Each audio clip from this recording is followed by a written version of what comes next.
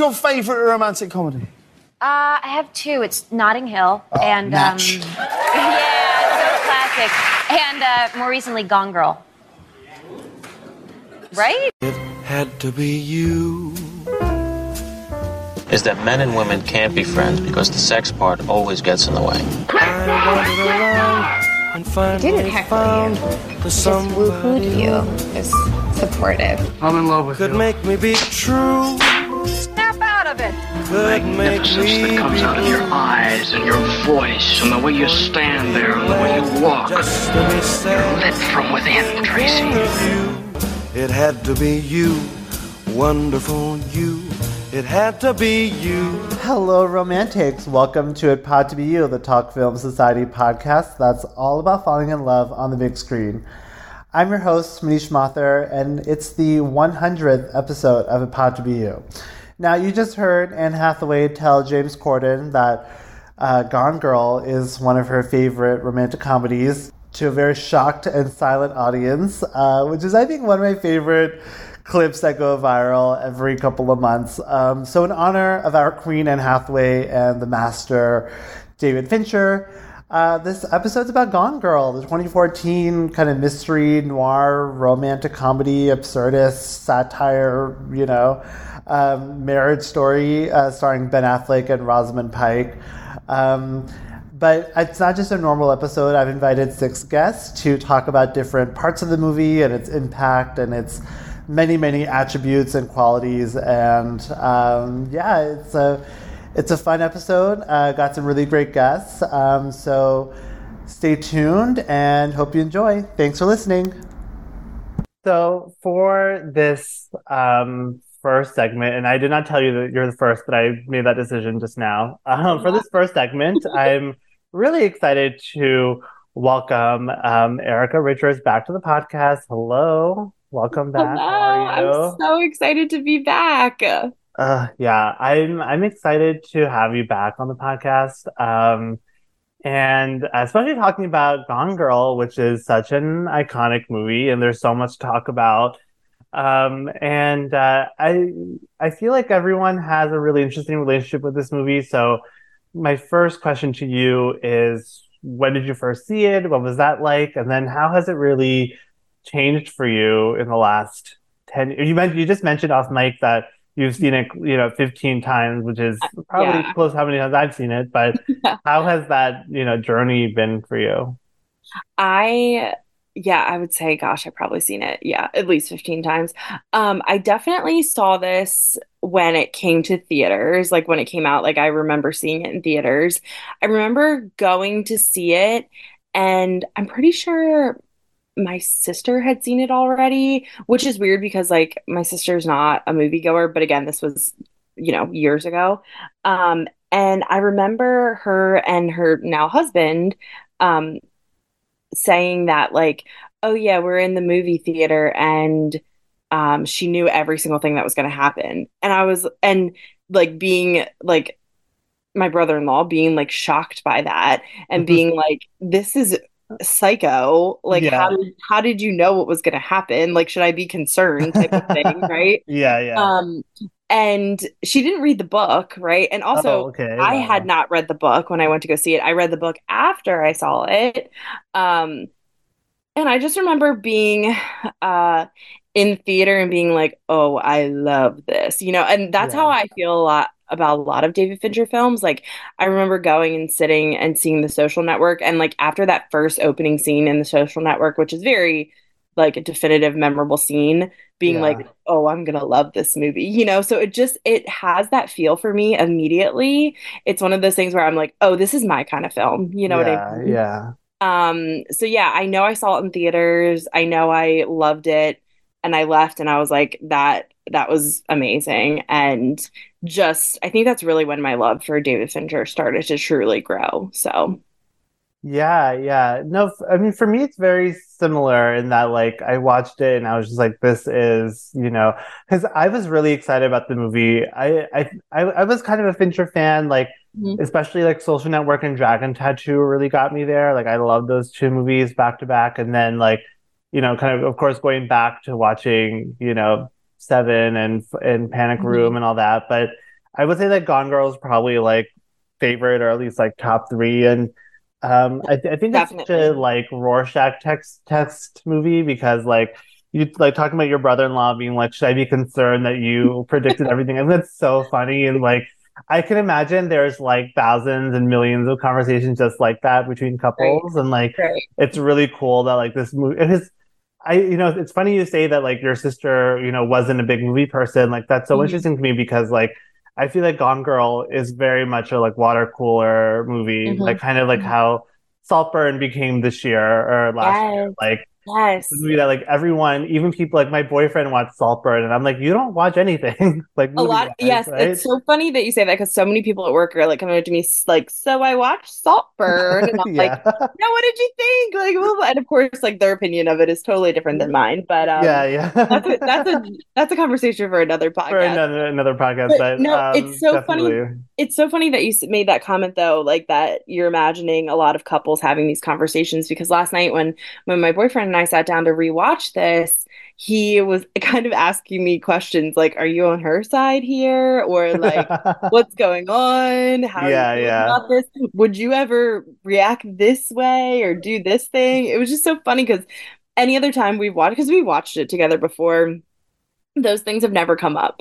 But I think it was because he knew I was going to be talking about it on a podcast today, that he had like a lot more questions for me. And I was also watching it with like a different eye last night. Sure. So yeah. I think one of the things that makes this movie so so watchable and so memorable is the cast. Especially Ben Affleck and Rosamund Pike, but also like Carrie Coon, also Kim Dickens, also Missy Pyle, everyone, Stella Ward, like all these kind of like random actors that, I mean, they're not random, but like they're character actors. They work in small parts here and there, and they're prolific, but they're not like huge stars. And I mean, this movie makes a movie star out of Rosamund Pike, and I think this is like one of the best cast movies. I mean, you have Casey Wilson, and you have just like like Neil Patrick Harris and Tyler Perry. And is there any performance in this movie besides the lead pair, which we'll get to, but anyone in the supporting cast that really stands out for you was like, wow, this is a really like memorable performance by a really interesting actor?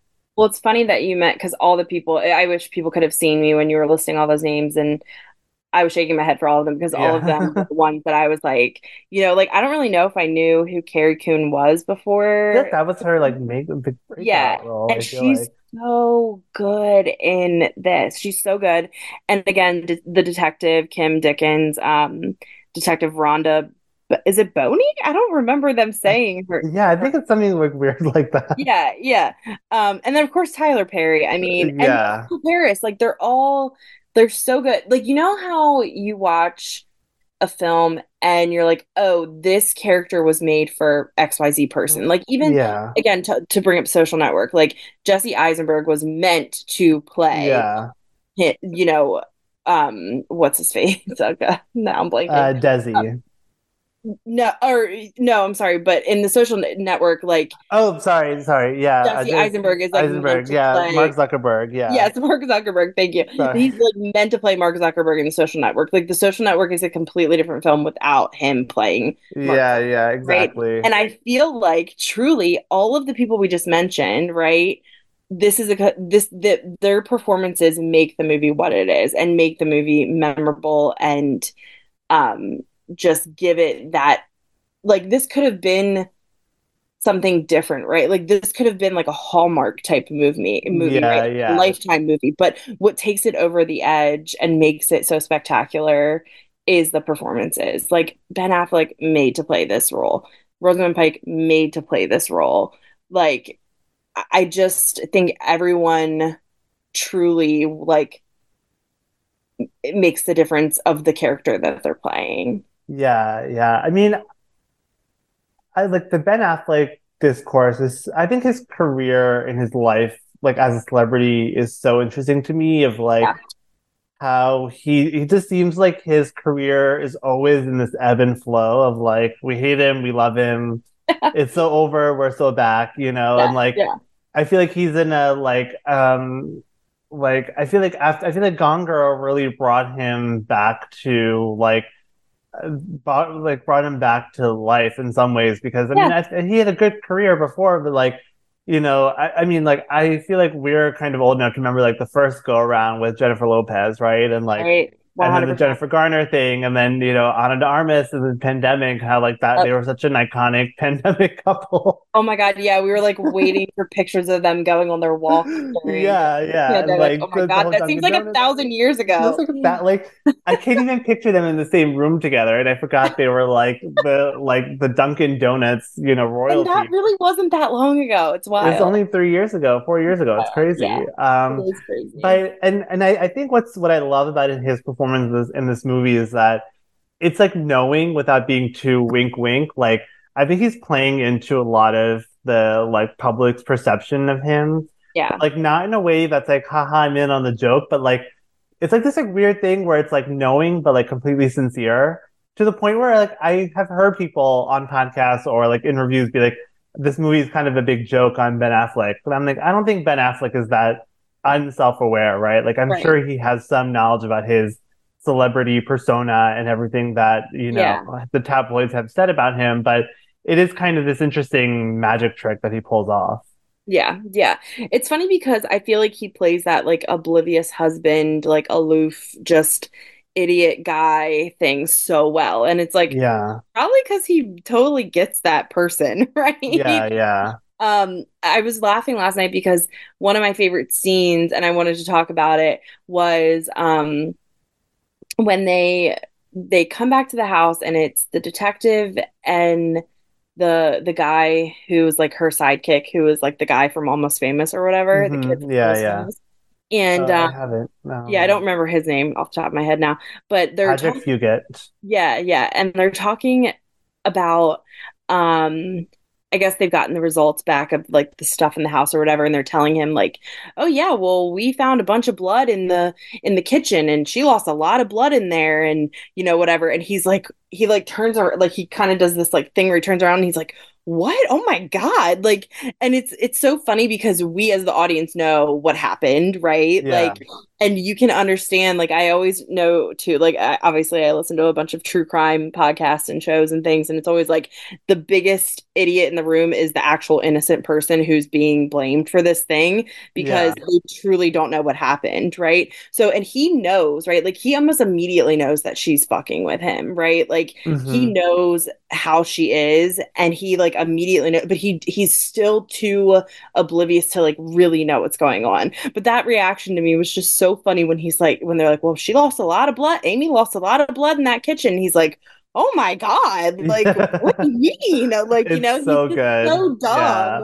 But you're like, also like, but I get why he doesn't know, because he really doesn't know what's going on. Yeah, it's like, in some ways you're kind of like, are you so stupid or so oblivious or aloof to like this? Like, do you have no situational awareness? Right. But also, are you pretending like you have no situational awareness because you're guilty? Like, it's so like, because I remember being like, in my first time seeing the movie, like, I didn't know the twist at all, right? And I was not clairvoyant like many women watching the movie, right? I did not predict the ending of the movie. Right. But I was like, wow, like, I had no idea. So I'm like, wow, is he like really this like, and you're hearing all these entries from the diary, which ends up being fake, and I'm like, okay, like, I'm hearing all this from Amy, and like, he's acting so aloof that like this has to be an act. And I was like, okay, I'm ready to like, crucify him. But then the twist happens, and you start to really understand like the his half of the marriage and everything. And it's so, I mean, it's so funny, his reaction. Were you expecting that he really was gonna have something to do with it? Like, you didn't see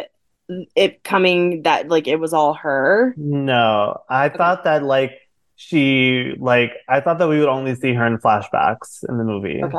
And that like the ending would be like that night where she gets killed, and like, that's what I thought. Or I thought maybe she did get kidnapped, and he was like, or he was in on it, or he was like secretly happy that she was gone, or what. I mean, that was 10 years ago, but like, I definitely did not know, because I took the title at face value of like, she's gone, she's not going to come back. Right. Well, that's the thing is, like, she was too narcissistic to ever really, like, kill herself or, like, that was never gonna happen. Yeah, exactly. And, like, and when I watch it now, or, like, when I watched it for the second time, because I saw it in theaters twice, I definitely was like, how did I not see this? Because, like, it's so obvious, like, her diary entries read so fake, and, like, they're just so perfect, right? Where it's like every diary has to frame him, and I'm like, and then it made sense that, like, how much she's so drawn back to her own fake crime, like that, that I'm like, that she can't stay away, and that in some ways I think she's subconsciously putting herself in position to go back. So yeah, and I think Ben Affleck's performance really, really stands out to me the more I watch it, because I think what he's doing is really subtle, and a lot of the, like, humor that he brings to the movie is, like, so key to, like, how this movie is rewatchable, because I think he's like so sharp in his performance. Well, and it's funny because we're sitting here talking about, like, oh God, he's so dumb and so aloof and, just like an idiot. But then there's those, like, few moments where he has these, like, zingers where you're like, that was so smart and that really made sense. Like, he says at one point, I know there's a couple moments, but the one that really sticks out is, like, at the end when she's being questioned, she's, like, in the hospital, still covered in blood. She's being questioned by everyone, and the sidekick cop guy is telling him, like, oh, she cut his throat with a box cutter or whatever, and he's like, how did she get the box cutter if he'd had her tied up the whole time? And you're just like, right, like, good point. Like, he has those little things where you're like, yeah, you know what? Like, and no one's listening to you, and you're right in this moment, Yeah. So, it's really great. And the sidekick cop guy goes, like, can't you just be happy your wife's home or whatever, and you're like, yeah, but you're not even listening to what he said. Like, he has a point, and there's definitely stuff to investigate. Yeah. Right. So, but they're just so, like, it's like, you've been playing the, like, grieving husband, why aren't you just, like, happy, and it's like this whole thing about, like, perception and like, seeing what's, like, in front of you versus, like, what's real.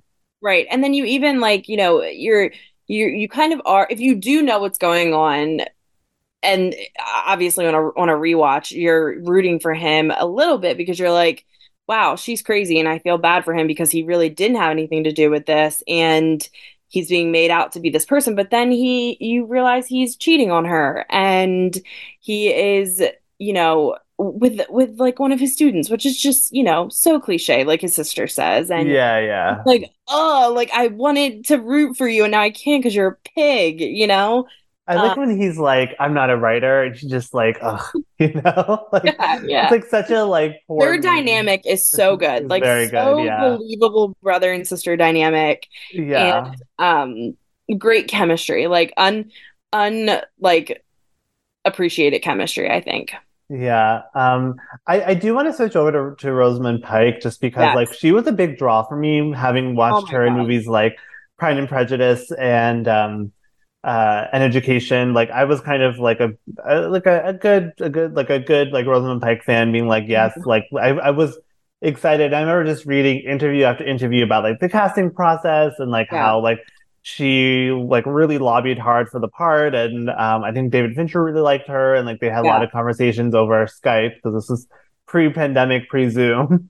So they were, like, on Skype, just, like, talking it over, and, like, I love that. I love that, like, her like, in some ways she kind of, like, totally goes against what I think of her as. Like, in Pride and Prejudice, like, she's Jane, she's, like, the perfect sweet sister, like, she's, like, the the quote unquote pretty one, like, and like, in Education, she's like the, like, arm candy with, and it's like, but here it's like there's so much, like, depth to her, and it's like, but there's so much depth that you also, like, don't know what she's thinking in any given moment. 100%. And, like, I think that's, like, really hard to do while also making it a, like, believable and, like, compelling and engaging performance. Yeah, and terrifying and bone chilling at the same time. But she has this, like you said, like, sweet demeanor, sweet blonde persona. It's funny because I did not know her before this. Like this was my introduction to her. So my outlook on her is kind of the exact opposite. Like I could imagine her playing something like, timid and sweet or, whatever.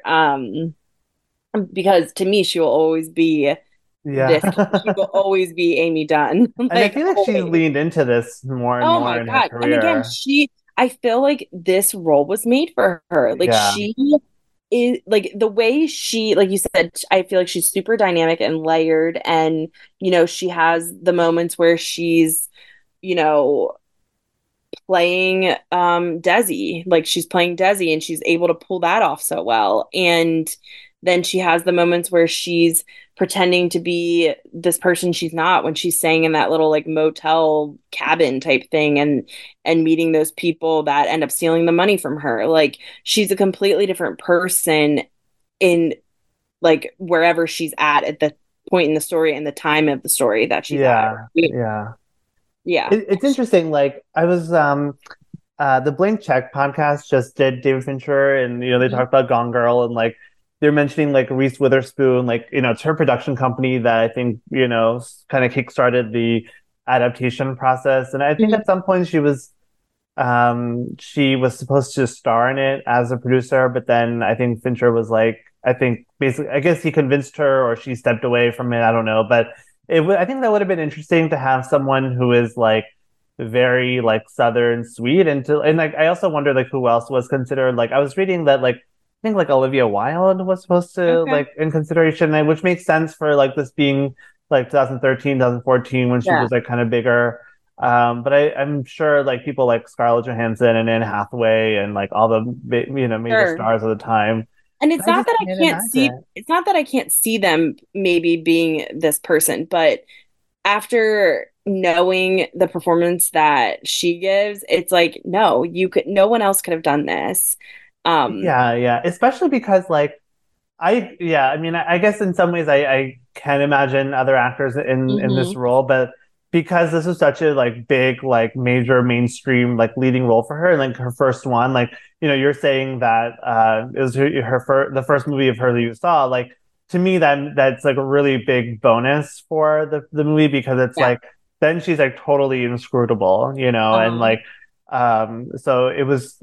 I kind of wish I had that experience to see this actress for the first time, being like, I have no idea what you're like because I've never seen you before. Exactly. But, and it's such a like, I mean, it's really chilling. Like, what are some moments from like this or like scenes from the movie that are like really like stand out for you for Rosamund Pike? Oh my gosh, yeah. So this is a point I wanted to make, because I also feel like her voice and her cadence and like the sing-songy way her voice is, like in the diary entry, like when she's reading the diary entries, but also when she's even when she's like in conversation sometimes, I feel like she's so captivating like as a person, but I also feel like her voice in this is so captivating. That was like a big thing for me, that I realized like this is chilling, right? Just like the cadence and the sing-songiness of your voice. Like, do you know what I'm talking about? Where she has like I don't know, it's like so I think people will understand what I'm talking about, but it's just that like the delivery is so specific.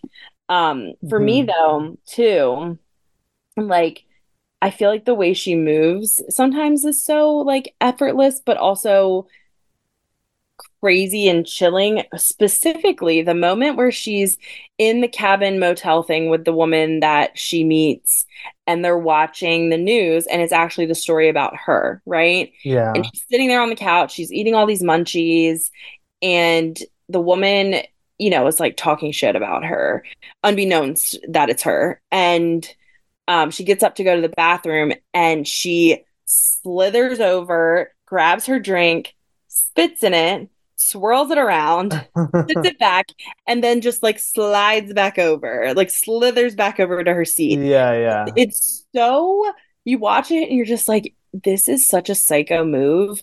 And this is like, it looks like she's done it 1,000 times. Yeah. And like, I know that's a weird one to point out, but really, but that's a really like subtle, yes, like, character moment. Like, could you imagine? Because I was like thinking, I'm like, I can't imagine doing that to someone, right? Like, off the bat, right? The fact that like she immediately was like, I'm gonna spit in this woman's drink when she's just in the other room, like she just walked away. Like she has no fear of getting caught in that moment. She has no like urgency. Like she did it in a way that was like she was so sure of what she was doing, and it was such a psychopath move that you're like, oh, she's crazy. Like she's a different kind of crazy, but it was something that was like it's also so like kind of immature and childish. Like and it was something that she did like she like only she knew she was doing, right? Like and she was doing it for her satisfaction. Nothing else, you know what I mean?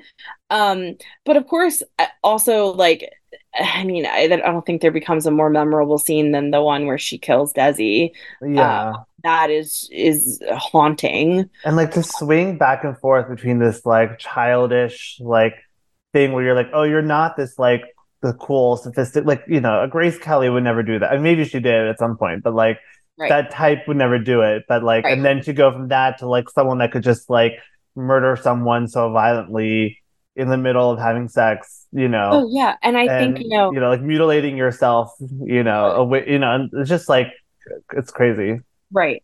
And in that way where you know she does it, and there's that moment where she sits on the end of the bed after it's all done and she seems upset and then she literally just like shakes it off, like shakes her head and snaps out of it and then is just like, okay, on to the next part of my plan. She gets up and she leaves the room, you know, like it's just so like strategic and thought out and like she knows exactly what she's doing. And you kind of see that in the beginning too, right? Where you see that she's like planned the whole thing out. She's got all her sticky notes on the calendar and like when she's going to do things and blah, blah, blah. But you still are watching those scenes and you're like, wow, this is calculated. Like she is fully in control of what she's doing. Yeah, I think for me, what really stands out is like her voiceover. I think one of the reasons why I was so fooled by the first half of this movie is like the trailers because they were all just like her voiceover of like my husband may kill me, you know, stuff like that. And like I found it to be so chilling, you know, especially the first time you watch it. And then of course as you watch it, you know, again, like I said, like you start to see the cracks in that and like how it's too perfect. Well, and you know, there's that point that the detective makes where she's in that mode that you were in, right? Where she says like, and then at the end of the last entry says, and my husband may kill me. And it's that thing where you're like, oh, dun dun dun, right? Yeah, exactly. But then Nick is like, that seems pretty convenient, doesn't it? Yeah, like, right. You know, so that's exactly like what you're saying. Yeah. I think the two of them together, like they come from such different corners of the movie industry that like you would never picture them together. But I think even though they don't have a lot of scenes together for most of the movie, right? Like a lot of it is just like her diary voiceovers or, you know, or him talking to her through the news, like through like the interviews and stuff. Like it's so like they have such chemistry even when they're not on screen together, and like their chemistry changes a lot throughout the movie. Yes. Oh my God. And then when she comes back at the end,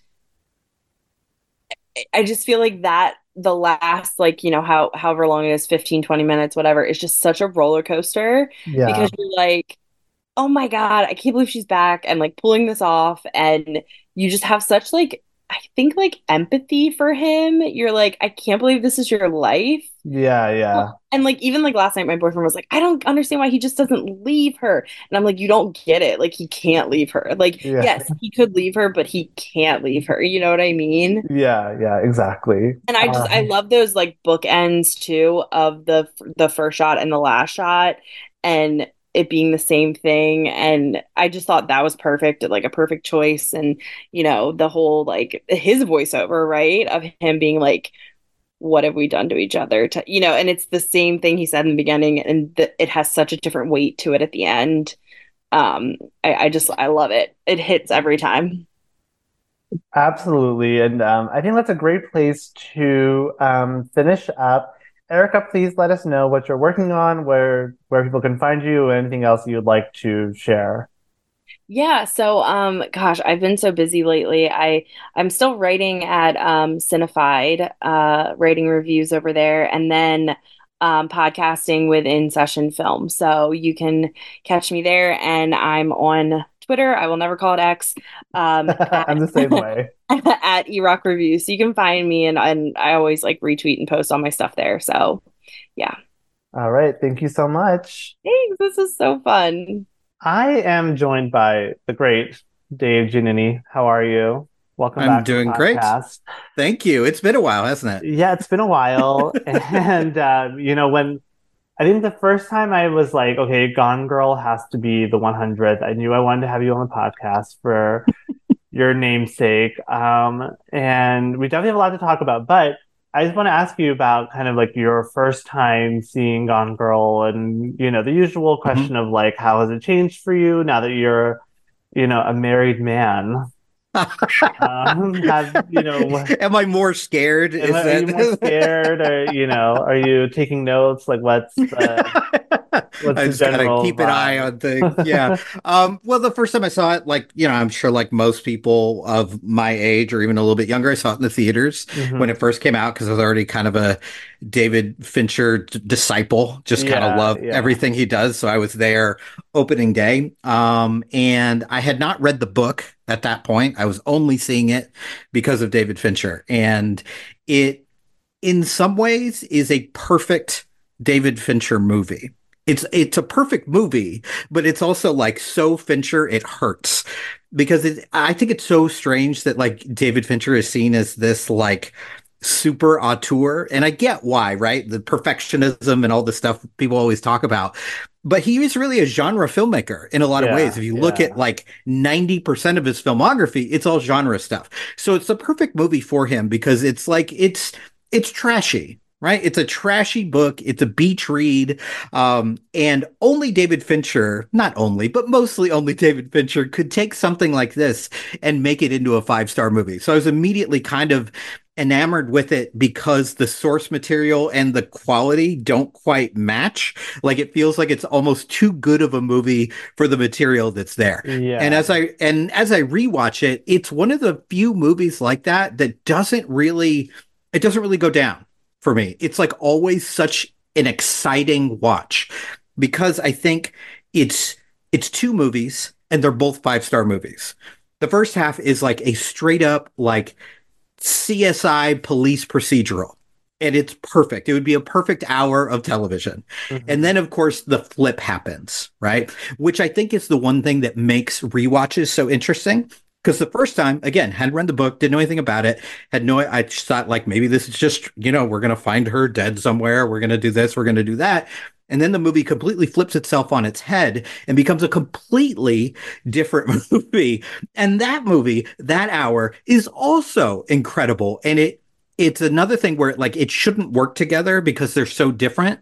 But I think as you look back on it and you kind of piece all these things together and you get these 2 sides of the same story and try to figure out what's true and what's not and which of these people is the most damaged and the most toxic. And I think as you put it together, it kind of like grows in my estimation every time I watch it because it still holds together. But no, I am not worried that my wife is going to Gone Girl me. I think you made Gone Girl her. You never know. Oh, that's true. We don't have to limit it to gender. That's true. Gone Dave. I'd watch that movie. Right. I feel like you would just like instead of going to like I don't know like some like trashy like southern town, you would just go to like a movie theater. I would go to some city like Chicago, Austin, New York, LA. Those are the options. So I can finally stop complaining. Oh my God, I know. Well, I think it's interesting because, like, I also agree about David Fincher being more of a journeyman director than I think he gets credit for. Especially when you look at, like it's when you look at movies like Benjamin Button and Mank and Alien 3, if you even want to like go there. Boo, let's not ever talk about that. But like he definitely does dabble in a lot of different things, or like Home Invasion and like whatever you want to call Fight Club, like dystopian male satire, whatever. But I think with Gone Girl, like I like to think of Gone Girl and like Girl with the Dragon Tattoo as like two like kind of like two movies that kind of fit together, not just because they both have girl in the title. But although I do think it's interesting, I really wish that was your only reason. Like that's it. I mean, look, as soon as he makes Girl Fight Club or Girl Seven, okay, you know, okay. But not just that, because I mean, I feel like they are the most that like put girls or put women in the same kind of role that a lot of his like male protagonists can be in terms of like how much they drive the narrative. And like I mean, I think even Panic Room can fit into that too. And I mean, some people will say that Cate Blanchett is the protagonist of Benjamin Button, which I don't disagree with, but I definitely think these two movies are like the ones where like they feel like not only like peak kind of Fincher form and like that look and everything, but also just the like you have these two women who are, very, and then but like, they're not even just like two, like, I would say Panic Room is like women centered, like completely, because like the two main characters are women. Of course you have all like the supporting characters, but like I think Girl with the Dragon Tattoo and Gone Girl, it's like they are like two-handers, but like the girl's kind of driving the plot and the men are just kind of like, okay, how do I like keep up with what's happening? And I think what separates something like Panic Room to me is more like the two women are lead characters, but it's like things are happening to them and they're reacting. Yeah. Whereas these other two movies you mentioned, it's like, no, they're the driving force. Like Ben Affleck, God love him, is like a perfect bump on a log throughout most of Gone Girl. And it's really, he's reacting to everything that Amy is doing. Right. And then, of course, the second half is all her. So I feel like these female characters have a little bit more power than he has in Panic Room or The Curious Case of Benjamin Button. And it's interesting. I was thinking about this in terms of like genre and how this fits in. And stupidly, my first thought was like, well, except for Curious Case of Benjamin Button, that's not really genre. That's like a romance. I was like, it's science fiction. Yeah. Like it's right. Like it's ridiculous. Like maybe Mank is the only one that doesn't really fit into like hardcore genre because it's kind of it's a biopic, it's well done, but it's still a biopic. And like even Zodiac, which is based on truth, is like a hard driving genre mystery, right? Suspense and definitely like a procedural too. Yeah. So it is interesting that like God, everything he's done, even the one he doesn't talk about in Alien 3, obviously a pure genre movie. So. Yeah.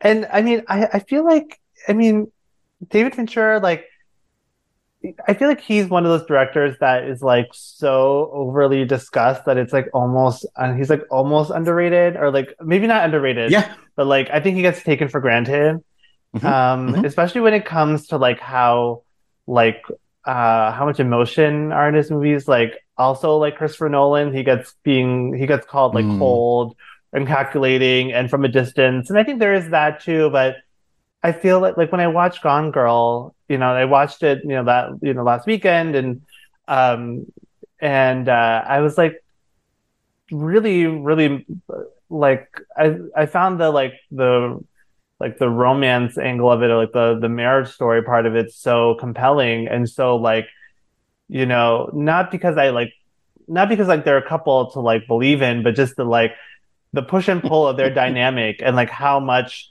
they really can't resist each other, and how much like no matter how much they are almost successfully broken apart from each other, they just get pulled right back in. And that to me feels very compelling. And that's an emotional thing. That's like a guttural attraction and repulsion that they can't overcome. Especially in that second half, or like in the climax of the movie, like it's telling that the climax doesn't happen when she returns, and it's not like 2 minutes later it ends after she's like, hey, I'm back and you're stuck with me. But they have this whole dialogue about like, why we got married, and what you're doing with me and what we're looking for from each other. And I think, when you look back at like Fincher's career, I think there's a lot. I mean, some would say Fight Club is also a romance. I definitely agree that it has. I think Fight Club is like two romantic comedies in one, or like two romantic one. Totally. Dark romantic comedies. I guess maybe it's a love triangle, I guess, but like there's definitely like, there's that element to it. And I think even like Seven, the whole emotional pull of the climax is that we all know what's in the box and we don't want to admit it. And I think like, yeah, he's very calculated. He probably does 1,000 takes, whatever, who cares about that? But like, I think even the girl with the dragon tattoo, like that is a love story in my opinion. Yeah, and I think I agree. It's also like vengeance, this like female vengeance that it feels also very emotional and feels very much like we need to do this for the sake of, the monsters that come for women. And I mean, I honestly think if someone came up to me and said that like Fincher is cold and he's not romantic, I would know that they're not paying attention. Yeah. I think it's tempting because of all the stuff about all the takes and all that crazy stuff, and the fact that many of his films are male centered. It's very easy to not see him as a romantic. But if you watch that scene in Gone Girl with the sugar. Like that's pure romance. If you separate it from this narrative and you just show someone that lead up and that sequence, that is a swoon-worthy romantic sequence. And if you look at basically the whole of Benjamin Button, that is a capital R romance. Like he has that in him. Frank Capra, like yes, absolutely. Like he has that romance in him. He just doesn't only do that. And I think when we focus on the procedural aspects, it's very easy to get lost because he is so wildly talented in that arena that we can sometimes forget that his romance stuff really works too. I mean, and it makes sense that it would because he started out in music videos. And to be a great music video director, which he was, you have to be wildly efficient with your visual language. You have to be able to, in 3.5 minutes, get across rage, heartbreak, romance, new relationships, death, whatever. You have to get all that stuff across. And he's a master at that. And I think you can see that in his work even now, even with like his most recent stuff like The Killer. You want to talk about efficient, not much dialogue. You've got it right there. And I think he is weirdly, like, I agree with you that strangely, even though he is thought of usually in like the top 10 of working directors, he's still kind of underrated because we think of him like, well, he only does this because he does the genre thing. And I'm like, but that's not true. You need to look a little bit deeper. Like in the relationship with Gone Girl, like the brilliance of this movie starting and ending with similar shots with the back of her head. And it starts out romantic and then it ends like, I just kind of want to crack her skull open. And it's like, whoa, this is so brilliant and efficient, and he is just kind of a master. It's one of the reasons I love Gone Girl so much is it's like kind of a perfect circular narrative that's done almost purely with visuals. Yeah, no, I totally agree. And going back to his like music videos, like I mean, he worked with like Madonna and like Paula Abdul. Like these are very like romantic. I mean, Madonna especially. Like her visuals are always so lush and romantic and like calling back to like old Hollywood, like icons and all they represented as like the cinematic glamour. And I feel like also because he does a lot of like movies about like murder or like kidnapping, or like even like when you go to like The Social Network, like a very bro-y tech movie about the social media or whatever, like I feel like that also he gets lumped in as just being like for guys and just like not, but like Social Network is all about a love story at the end. It's all about what a guy does because like he like lost the girl that he thinks he's in love with, and so, yeah, absolutely. Like not every movie focused on love is about a romance requited. Sometimes it's like, it's the driving force. It's the like, this woman who I feel like I was destined to be with said no, and said more than no, like told me exactly where to stick it. And I never got over it so much that I was mean to Andrew Garfield, which I can't imagine ever being that cruel. No. I mean, exactly. Like that's just unbelievable. But he makes it fine. Excuse me. Where does Where does Gone Girl sit in your Fincher ranking? Man, that's so hard. Like, especially for someone like me who loves Fincher. But it's probably in the top three for me. I think it's like, Dragon Tattoo, Social Network, and this, which is hard because there's has top four because Zodiac's in there, yeah. Like they're all so good. Not every movie he did was perfect, but like there is a chunk that is like, to me, kind of unassailable, and this one feels different. Like I mentioned, because of the source material, it's like it. Guilty pleasure is the wrong word because it's a great movie, but it does feel kind of like grimy and trashy, like even more than something like Seven, because Seven is so hyper serious. There's actually a fair amount of like, not like laughs, like belly laughs, but like cleverness to this script that really works. I mean, I definitely do think this movie is funny. And I do think that Gone Girl is I think that there are some like belly laughs. I mean, for me, I feel like Fincher is definitely a director that like rewards rewatches, and like I think his sense of humor really comes out the more you watch his movies. Like, you know, I mean, I think even like, Fight Club, I think is very funny. I think Seven has some like, I mean, Seven has a lot of black comedy in it, I think. But I think Gone Girl, like, I mean, famously, Anne Hathaway called it her favorite romantic comedy, and I think she's right because there's this movie is so extreme that it's like it goes back into the like absurdism and like how much of like how far this woman goes to like get rid of her husband. Like most people would just like pack a bag and go, but she like or just file for friggin' divorce. But like it's like a year-long process of like, stealing her neighbor's urine and writing fake diaries. Like, I'm just like, and then not only that, but then she gets robbed like 2 weeks into her, like, and she has, it's so absurd. It is ridiculous. You want to talk about grand gestures. Stealing your neighbor's urine, your pregnant neighbor's urine. That is a level that Matthew McConaughey could never dream in his rom-coms. And like, she's like, very casually, she's like, I just drained my toilet. I mean, I don't know how to do that. I don't know what that is. It's a lot of no big deal moments here. She did it in 2014, like, without TikTok to show her. Yes, how? Like, what an icon. How did you learn this? Absolutely, true feminist icon. I guess YouTube was around back then, but like, was that a thing people did? Like, go on YouTube back in the day? I don't know, 10 years ago. Like, it's so crazy, and like, But this is why like Fincher is almost a really perfect filmmaker for this, and like I wish I had gone and done like the research about like how he got involved. I guess I should do that, but like, but like they get what they pay for, Manish. Because like the way, exactly. Like because the way Gillian Flynn like wrote this character and like wrote out this very like extreme but very detailed way in which she conducts her plan, like. That's Fincher. And to me, it's like no one else but Fincher could do this, even though when you look at this book, you're right. It is something people pick up at the airport. It is something that got passed around like thousands of, women-led book clubs. And I'm sure a lot of men who love Gone Girl now were very anti the book.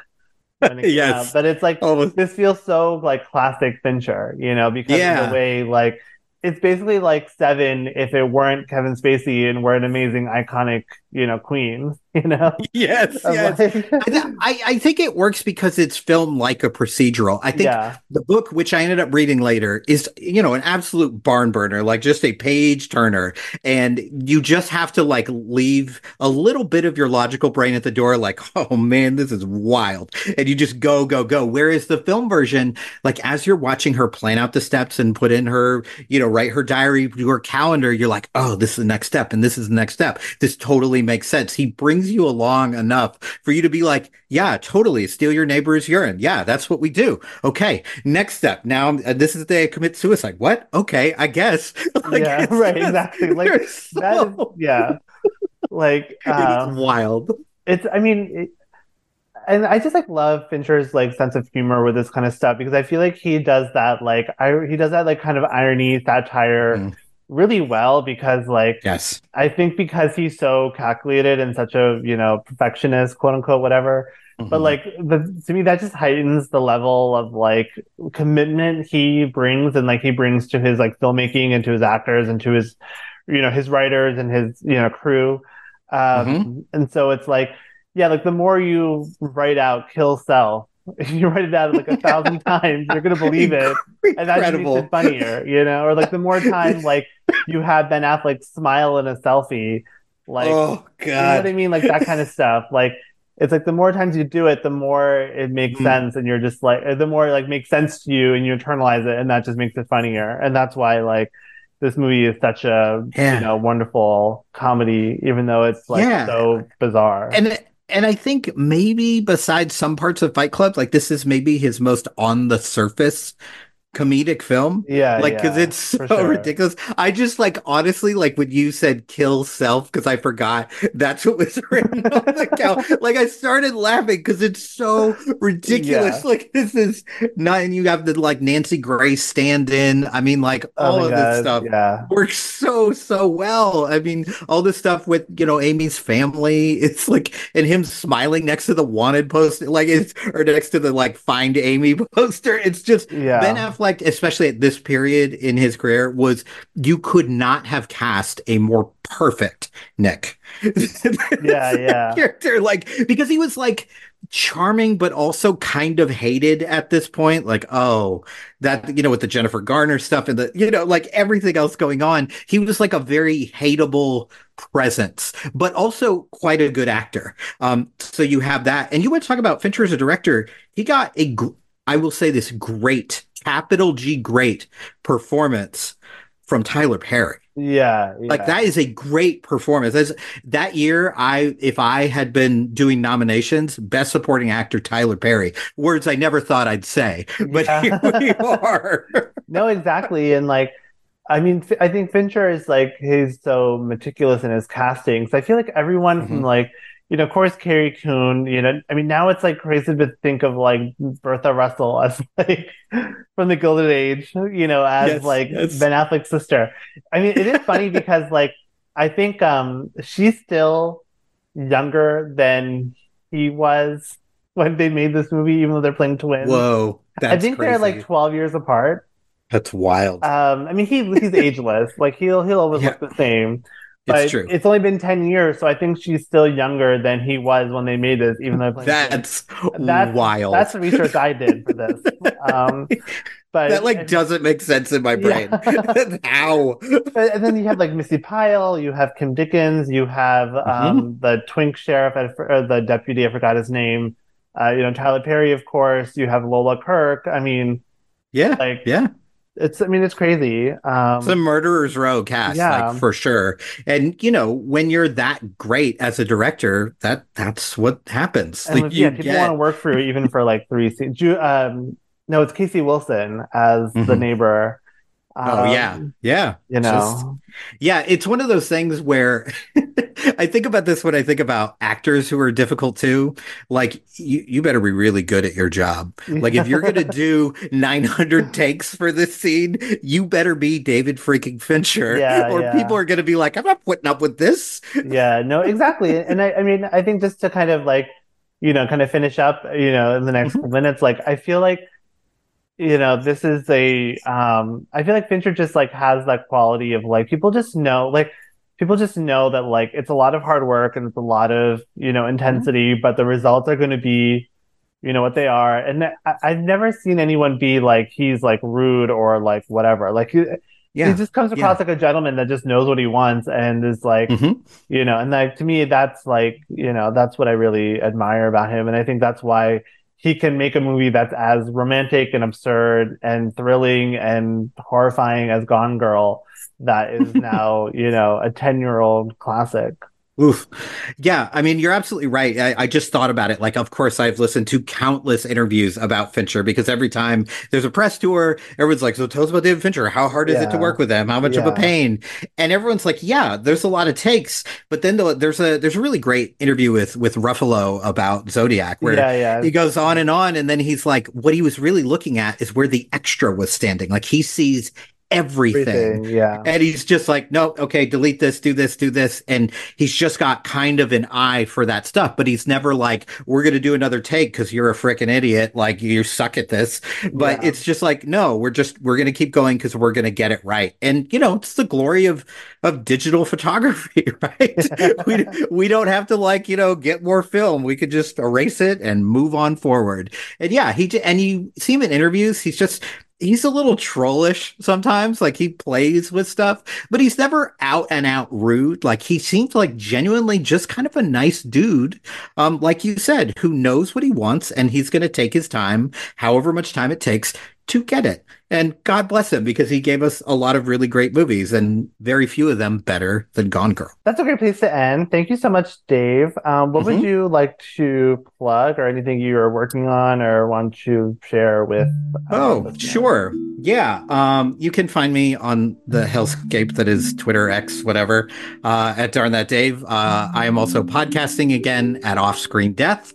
And I am the full-time editor at In Session Film. So you can find lots of work there that I have my hands in just about everything over there. All right. Well, thanks so much, Dave. And now we are on to our next guest.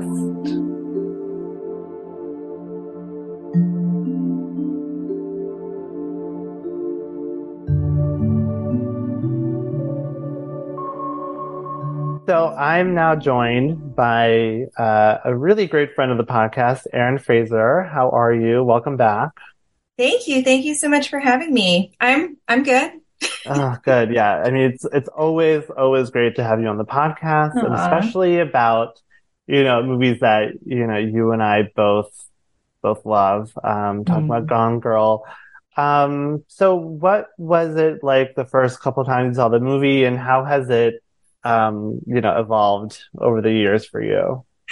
So, my partner Matt and I took my mom to see this movie. Oh, wow.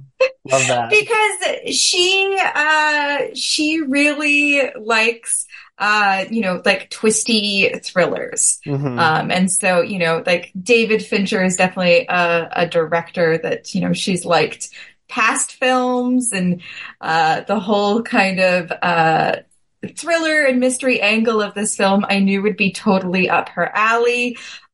Did I know where it would go? Not necessarily. So you hadn't read the book or knew the twist? No, I read the book after. After I saw the film. So I would say, like, you know, for the majority of the film, seemed like totally a fine movie to have taken my mom to. Yeah. And then kind of within the last 15, 20 minutes, when things really pop off, maybe not a typical movie you take your mom to. However, I watch a lot of movies with my mom, and she and I were totally fine with it. But my partner Matt afterwards was like, "That was a really intense scene to be watching right beside your mom." Oh my god! I'm assuming like people know the scene I'm talking about. You know, with Rosamund Pike and Neil Patrick Harris. Yeah. That is it's a hard one to watch for sure, especially when you're not expecting it. Like, I think my parents can probably handle more than they give themselves credit for with that kind of stuff. But I think when it's like when I saw Oppenheimer with my parents, like in between my parents, and I knew about the whole, like, you know, of course the nudity controversy had already been going on, but my parents are blissfully offline. And I was just like, okay, I was like waiting for it for 20 minutes, and it was fine. Like, my dad had some things to say about it, but it was fine. But yeah, it is kind of like, it's you know, when you're not expecting it, it can be very shocking. I took both my parents to Oppenheimer. I don't know. Again, like, I think it was more awkward for my partner than it was for me. Yeah. Just because, I don't know. I've always watched a lot of movies with my parents, and adult themes has never really been anything that, I don't know, has been difficult to watch with them. Yeah. But, that certainly, I think, is not unusual, but puts a spin on the first time I saw the movie. Yeah. And then I read the book because I don't know. It was just, I think there's something really, intoxicating about this movie and this story that like, I don't think I was fully satisfied with the movie. So I wanted to read the book, and I'd actually already bought it before I saw the film, but I held off on reading it because I didn't want the book to ruin the movie. Right. Yeah. That's the thing with with a movie like this, or like a story like this, where like you kind of, I definitely like would have rather have, I don't think I've read the book. I mean, I know I haven't read the book yet, but,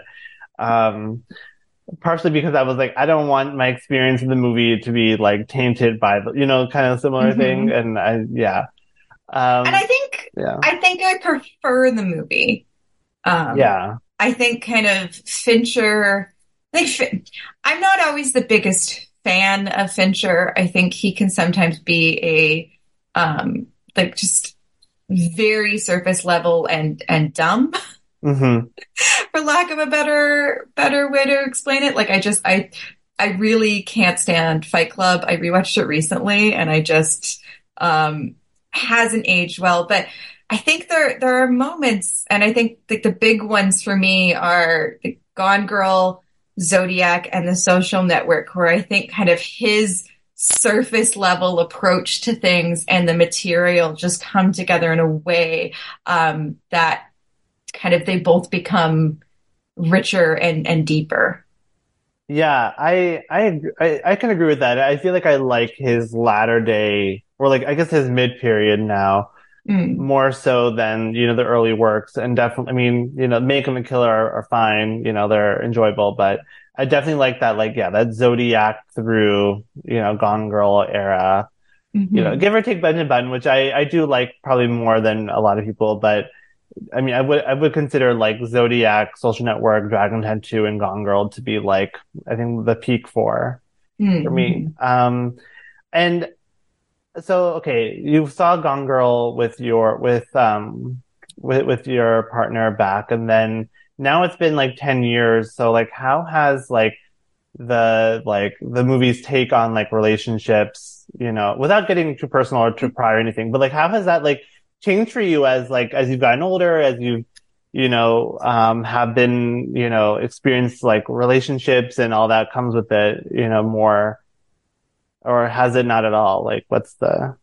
I mean, I think I find the film just as kind of insightful, as I did when I saw it 10 years ago. I think I still really appreciate a lot of what it has to say and the way that it presents what it's like to be in a partnership in a way that I find not necessarily cynical, but there's kind of there's an edge to it that maybe now I find even funnier and more romantic than I did the first time. Because I think the first time kind of the twists and turns of the mystery are a big part of kind of what you're following along with. Whereas I think on repeated viewing, it's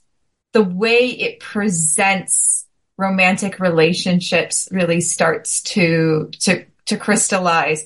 And just kind of the edge that it has, the really like it's a very funny film, I think. Yeah, for sure. And I think it kind of takes the small compromises that you make every day in your life when you're with someone, and just kind of stretches them to the extreme in a way that I find very true and very satisfying. Yeah.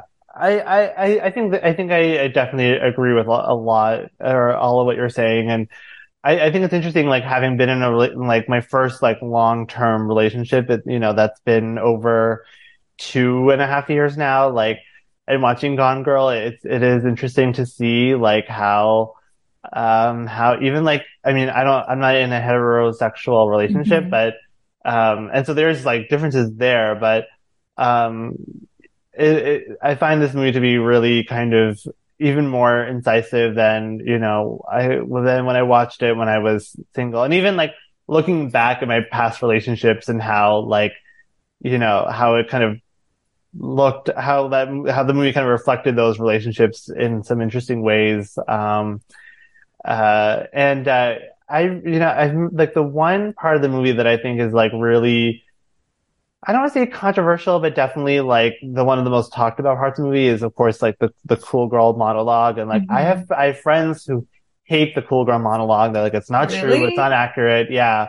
Oh. Yeah. Like they were like, oh, it's just like nonsense. Like it doesn't make any sense. Like it doesn't reflect. I mean, but I feel like with anything like this, and like it actually, when I was watching the movie for this podcast, like it had been the first time I watched the movie after seeing Barbie, and like America Ferrera's monologue came to mind of like this idea of like always being like pulled in different directions and like having to like perform something while, trying to be something else, but also like not being too much of what you're performing as. And just, I mean, like, I think like the Barbie monologue and the Gone Girl monologue are like two like sides of the same coin, or I think they kind of relate to each other in interesting ways. But so you're kind of shocked that I know someone in real life who doesn't have the cool girl monologue. It says a lot. And I was wondering like what your take on it is, and like how, how you find that to be, 10 years later. Well, I think it's important to acknowledge that, first of all, like it is coming from Amy's perspective. Yeah. Oh yeah. That was my next, So like, yeah. I think that monologue is so fitting for her character. Yeah. But I do think that there is truth to it. And I was thinking a lot about the gender aspects of this film earlier, because it does really present relationships as kind of men and women. However, I do think a lot of what they say, and I mean, full disclosure, I've only been in a heteronormative relationship, but I do think that kind of what it has to say about the roles within relationships and the way that we perform our relationships, both with our partner, with ourselves, and publicly. I do think that stuff probably transcends gender, even though in this film, we are seeing it through kind of men and women.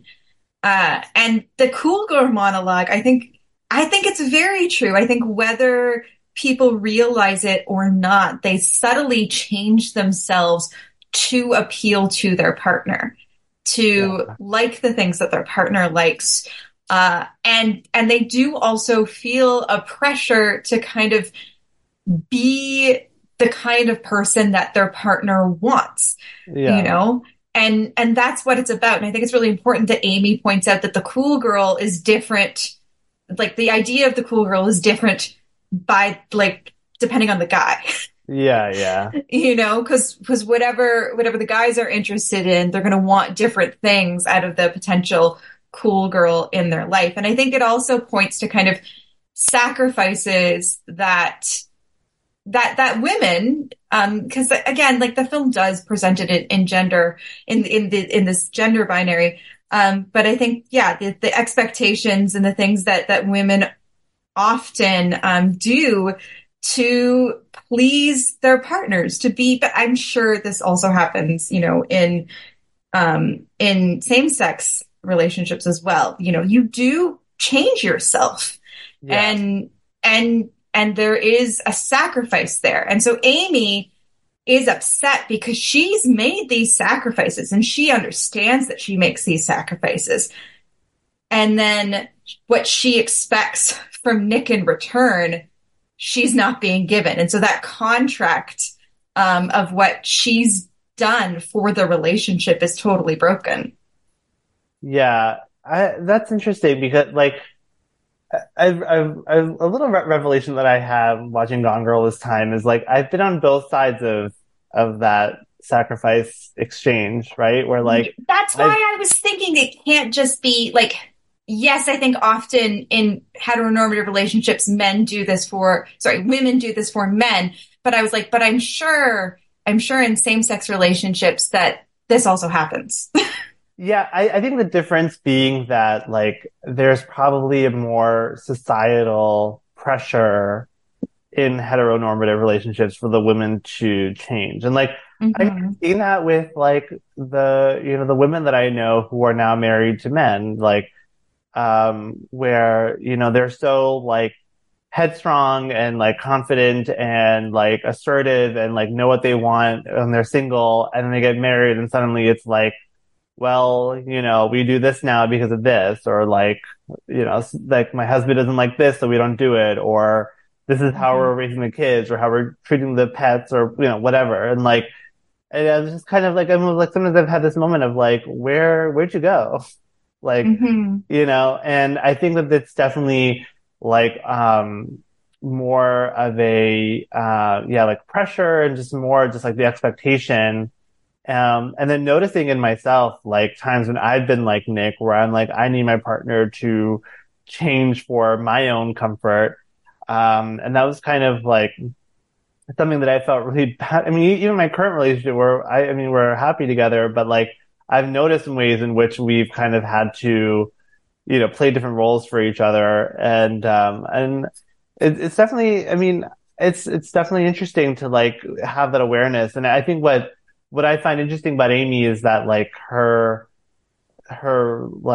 speech, or her like thought, her like manifesto, if you will, like it, there's definitely this like element of like bitterness and just like in the way that like her life was and like how it turned out, how she's like stuck in this like, nothing town, ostensibly to take care of a relative that isn't even alive anymore. So it's like, why are we even here?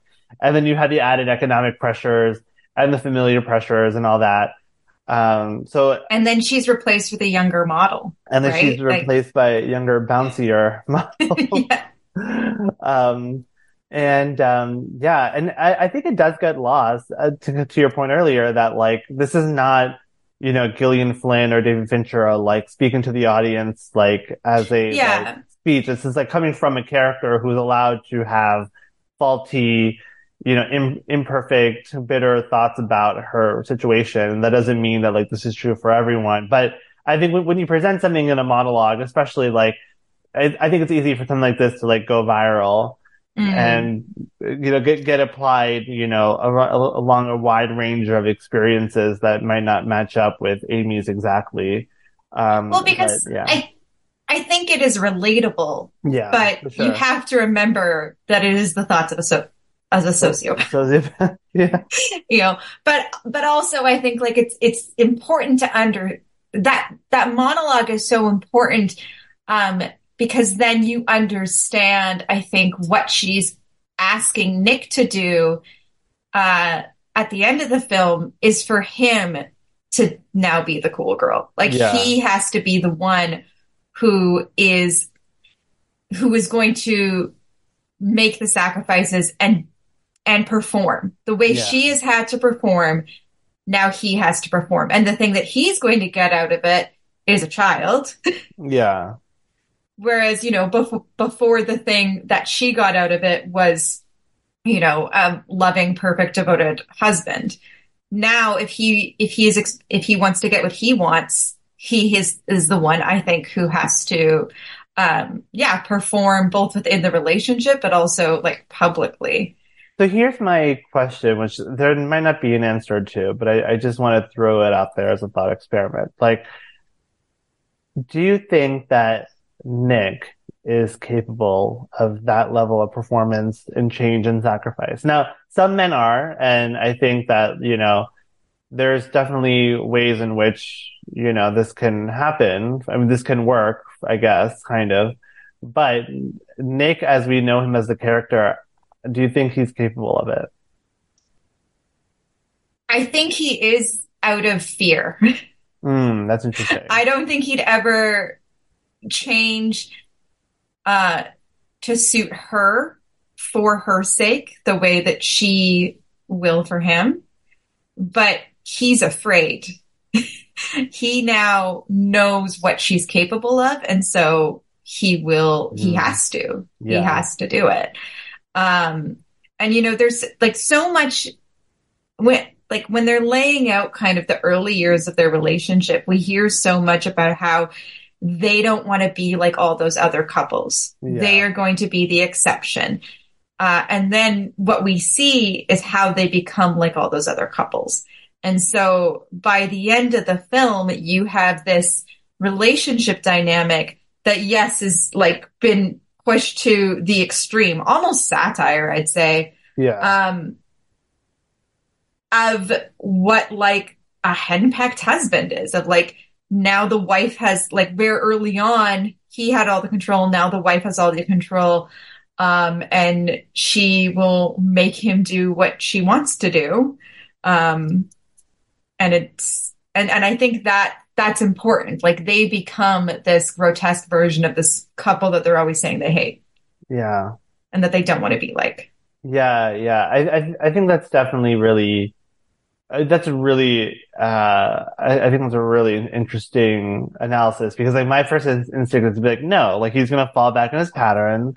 Like maybe for a while he'll be, he'll do it. But then like once the reality of being a parent, like is once he's confronted with that reality, like I can't imagine that he's going to step up just because, But he also understands that like when he gives the TV interview, he knows that he's not trying to get like the public to like him. The only thing he's trying to do is to get her to fall back in love with him. Right. Yeah. And so I that's think definitely true. That's where you start to see that he understands this game. Yeah. That's true. And like, it kind of reminded me of Phantom Thread in a bit, where it's like, you have this. I mean, that's another movie that I would call. I mean, I covered it on this podcast before, but like, I would definitely call this these two movies together feel like very twisted, like romantic comedies, and you have to wonder what Anne Hathaway thinks of Phantom Thread, since she's such a fan of Gone Girl, but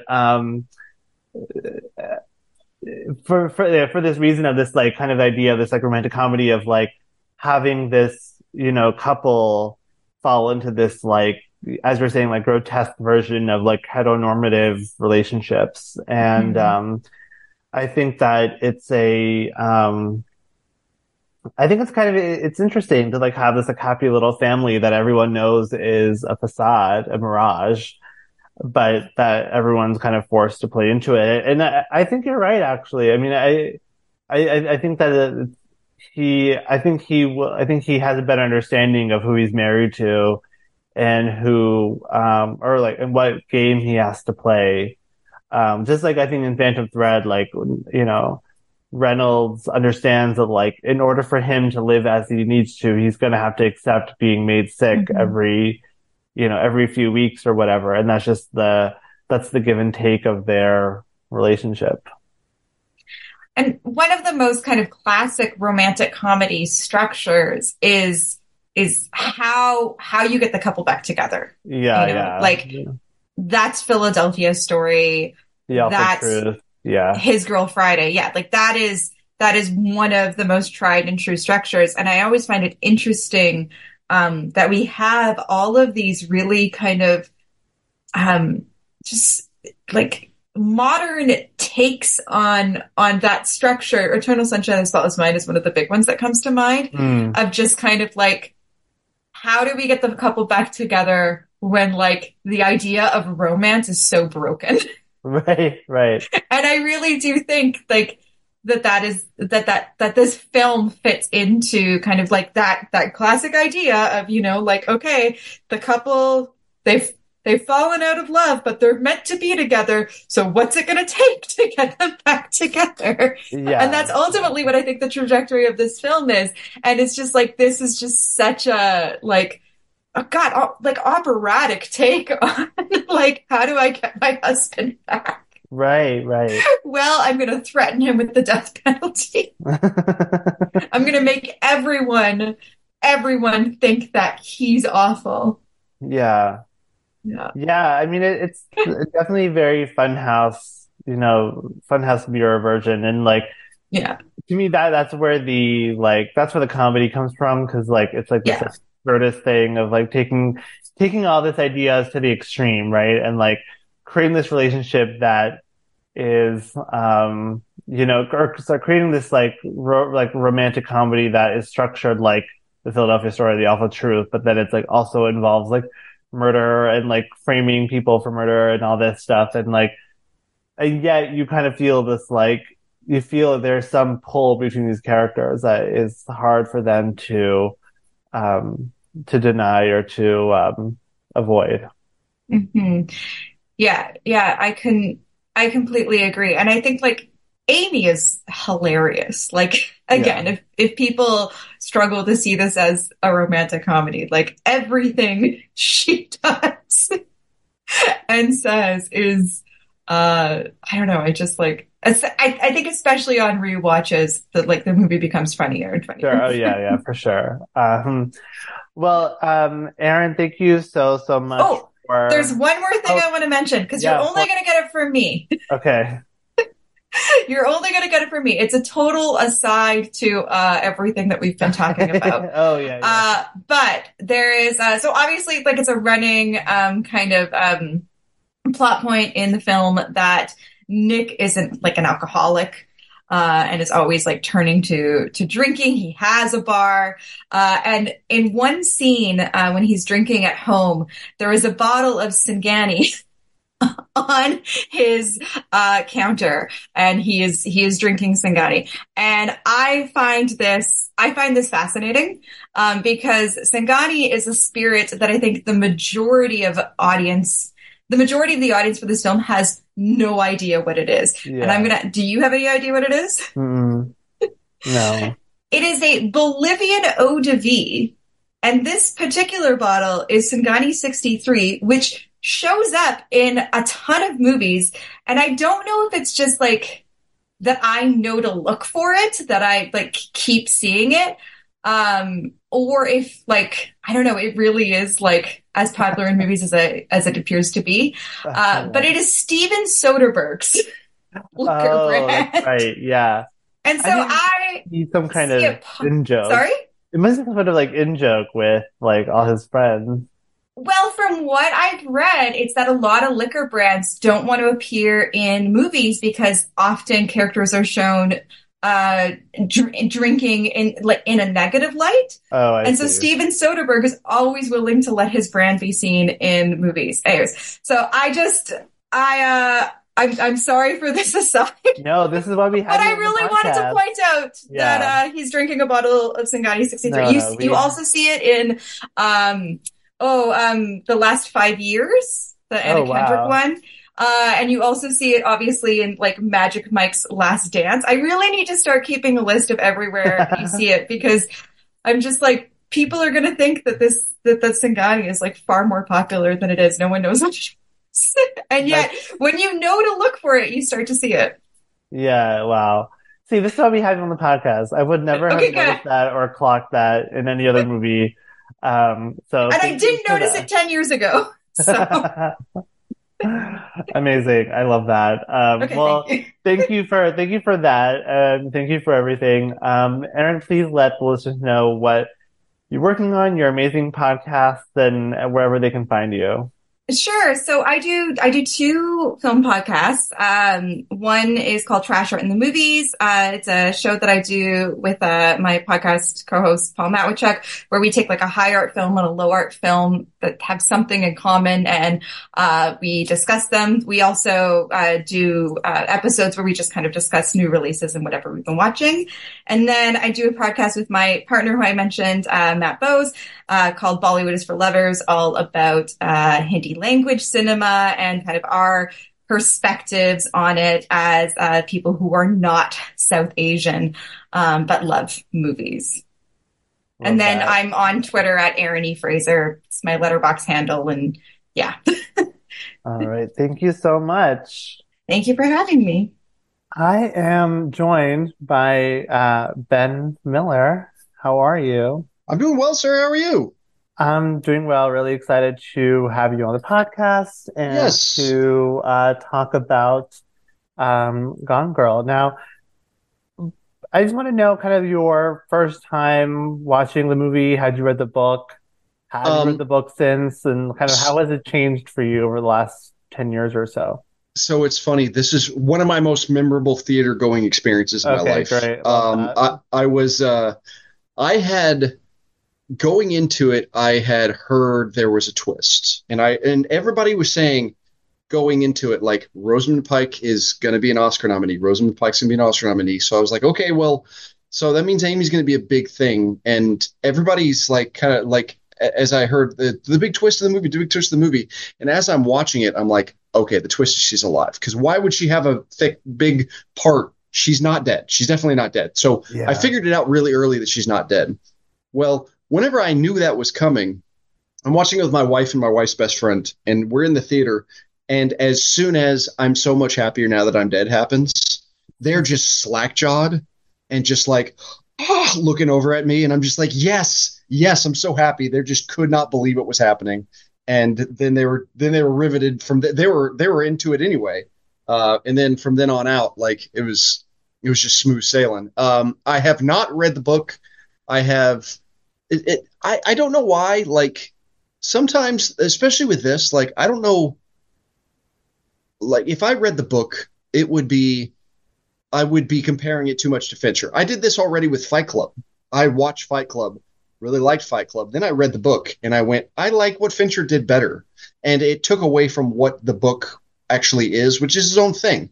So I was not about to be like, I like the movie as it is. I think it's not fair to the book for me to actually read it. Like people like it, awesome, but it's just not really something I was interested in because I have such reverence for the movie. And now it's on TV a lot more than you think. And so it's on and I have the opportunity to watch it a lot. And it's one that I revisit quite a bit because it's incredibly watchable, just like all of Fincher, just what the entire thing of what Fincher does. It's like, I'm going to make things super dark and you're not on paper, you're not going to watch it again, but you're going to watch this a bunch. Like there's no reason I should have seen A Girl with a Dragon Tattoo as many times as I've seen it, but I have. Like, it's just the nature of what Fincher does. Yeah. No, I agree. And like, I feel like I've seen this movie so many times. I don't think I've had cable since the movie came out, so I did not know that it was on TV a lot, but I imagine like that's not too hard for me to picture just because like it feels like one of those movies you could just pick up and watch from wherever because all parts of it are really are you in the point where like or they Kim Dickens is really getting into the meat of the case and they're looking around the mall, or is like is Ben Affleck and Carrie Coon starting to figure things out? Is it the beginning of like if I can get to the point where I'm so much happier now that I'm dead, if I can get to that point so I can watch all that moment, I was like I'm gonna stick around at least until that. Until then, exactly. I think one of my favorite parts of the movie, and I think one of the most relevant parts of the movie is sort of its take on like celebrity culture, tabloid media.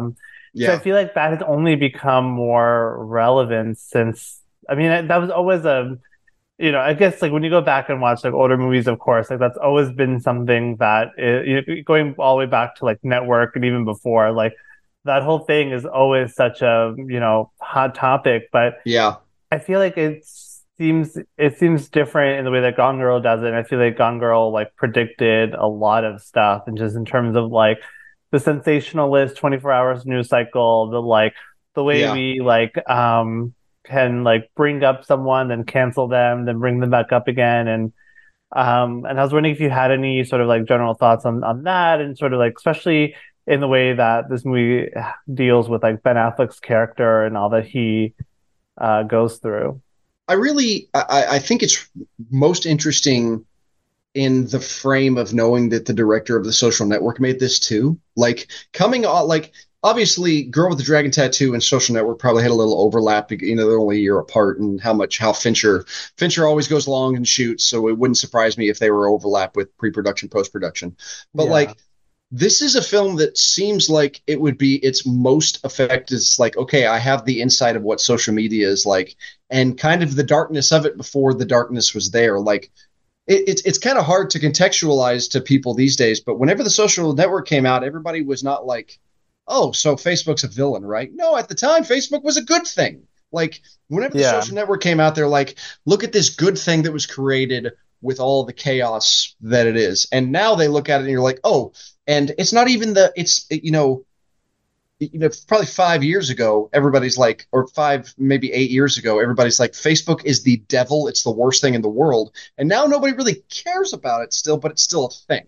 Like, it's the cyclical of that. But anyway, but like at the time this comes out, it's starting to ramp up to like social media is kind of bad. And I think Fincher is aware of this.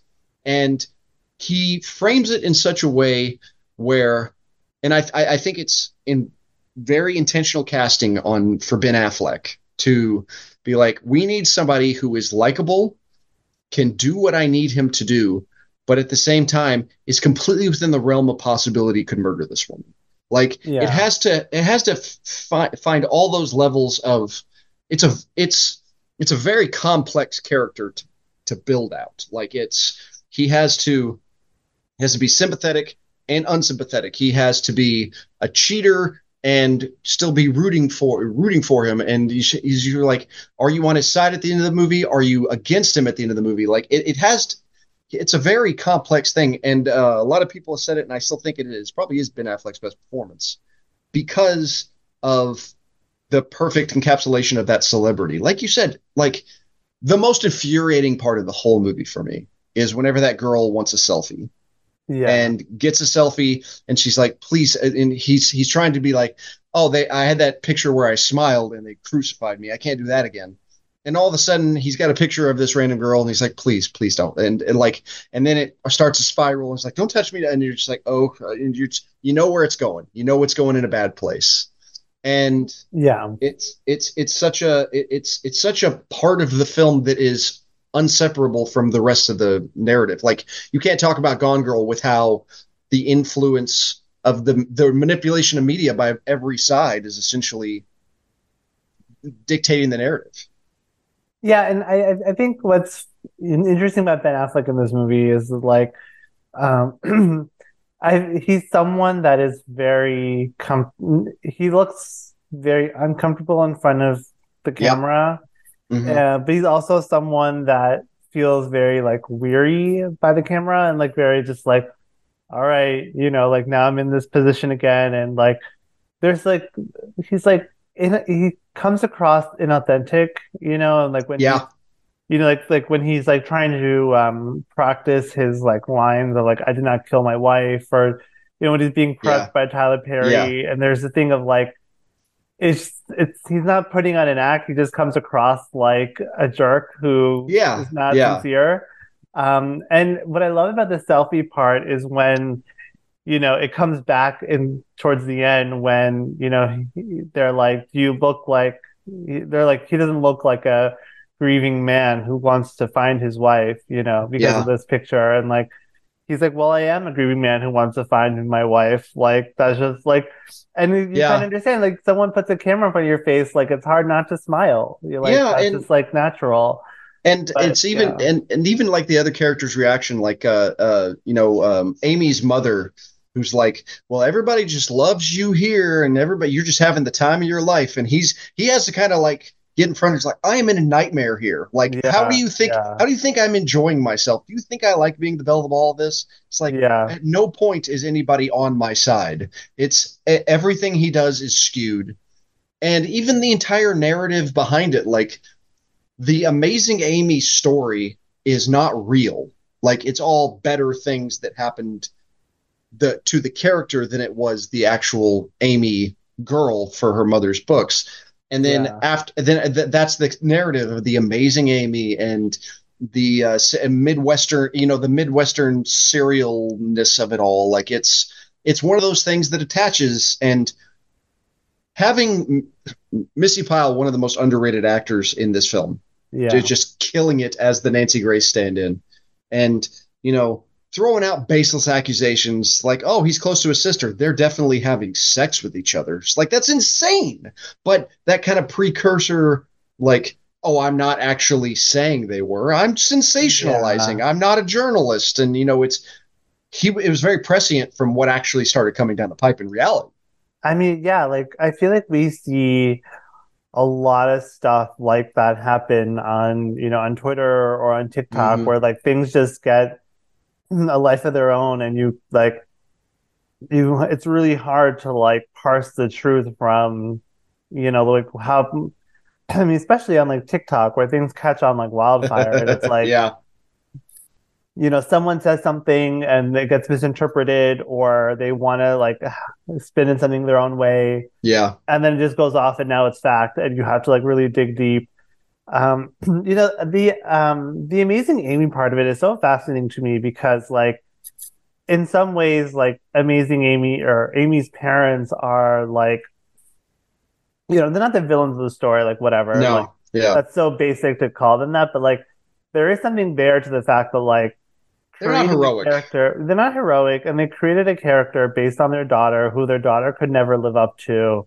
And that probably created this like pathological need for perfection and for manipulation and just anything to get their attention. And like that's another way in which like this film really tackles this poison of like fame and notoriety and just like media attention. And I think that's like a kind of underspoken part of the movie. I don't think they really I feel like David Fincher and Gillian Flynn just like let that lie there. They don't really touch upon it too much. Yeah. Like in a way that I find really interesting. Like if you think about the interview with Emily Ratajkowski, where whenever she's on TV and Amy actually comments on it, saying it's like they made a girl with the come on me tits look like a schoolgirl. Like it's like it's very media savvy manipulation on TV of how things are supposed to come across. And I mean, even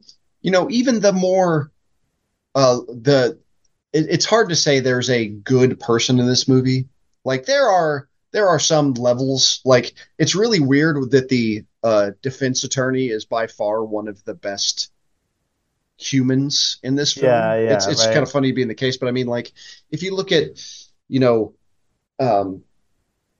like it's just he's a very popular, very rich, very successful defense attorney on TV, known for defending husbands who killed their wives.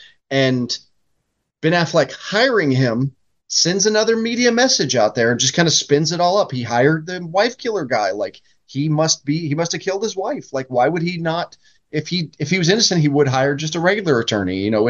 It's those little things that media is always churning in the background. Like he's going to catch a plane. That's when he sees Nancy Grace on things. Like he has to do the Seal Award show and all those type of things. It's ever present. It's not the focus, but it's always there. It's the cloud hanging over this entire film. Yeah.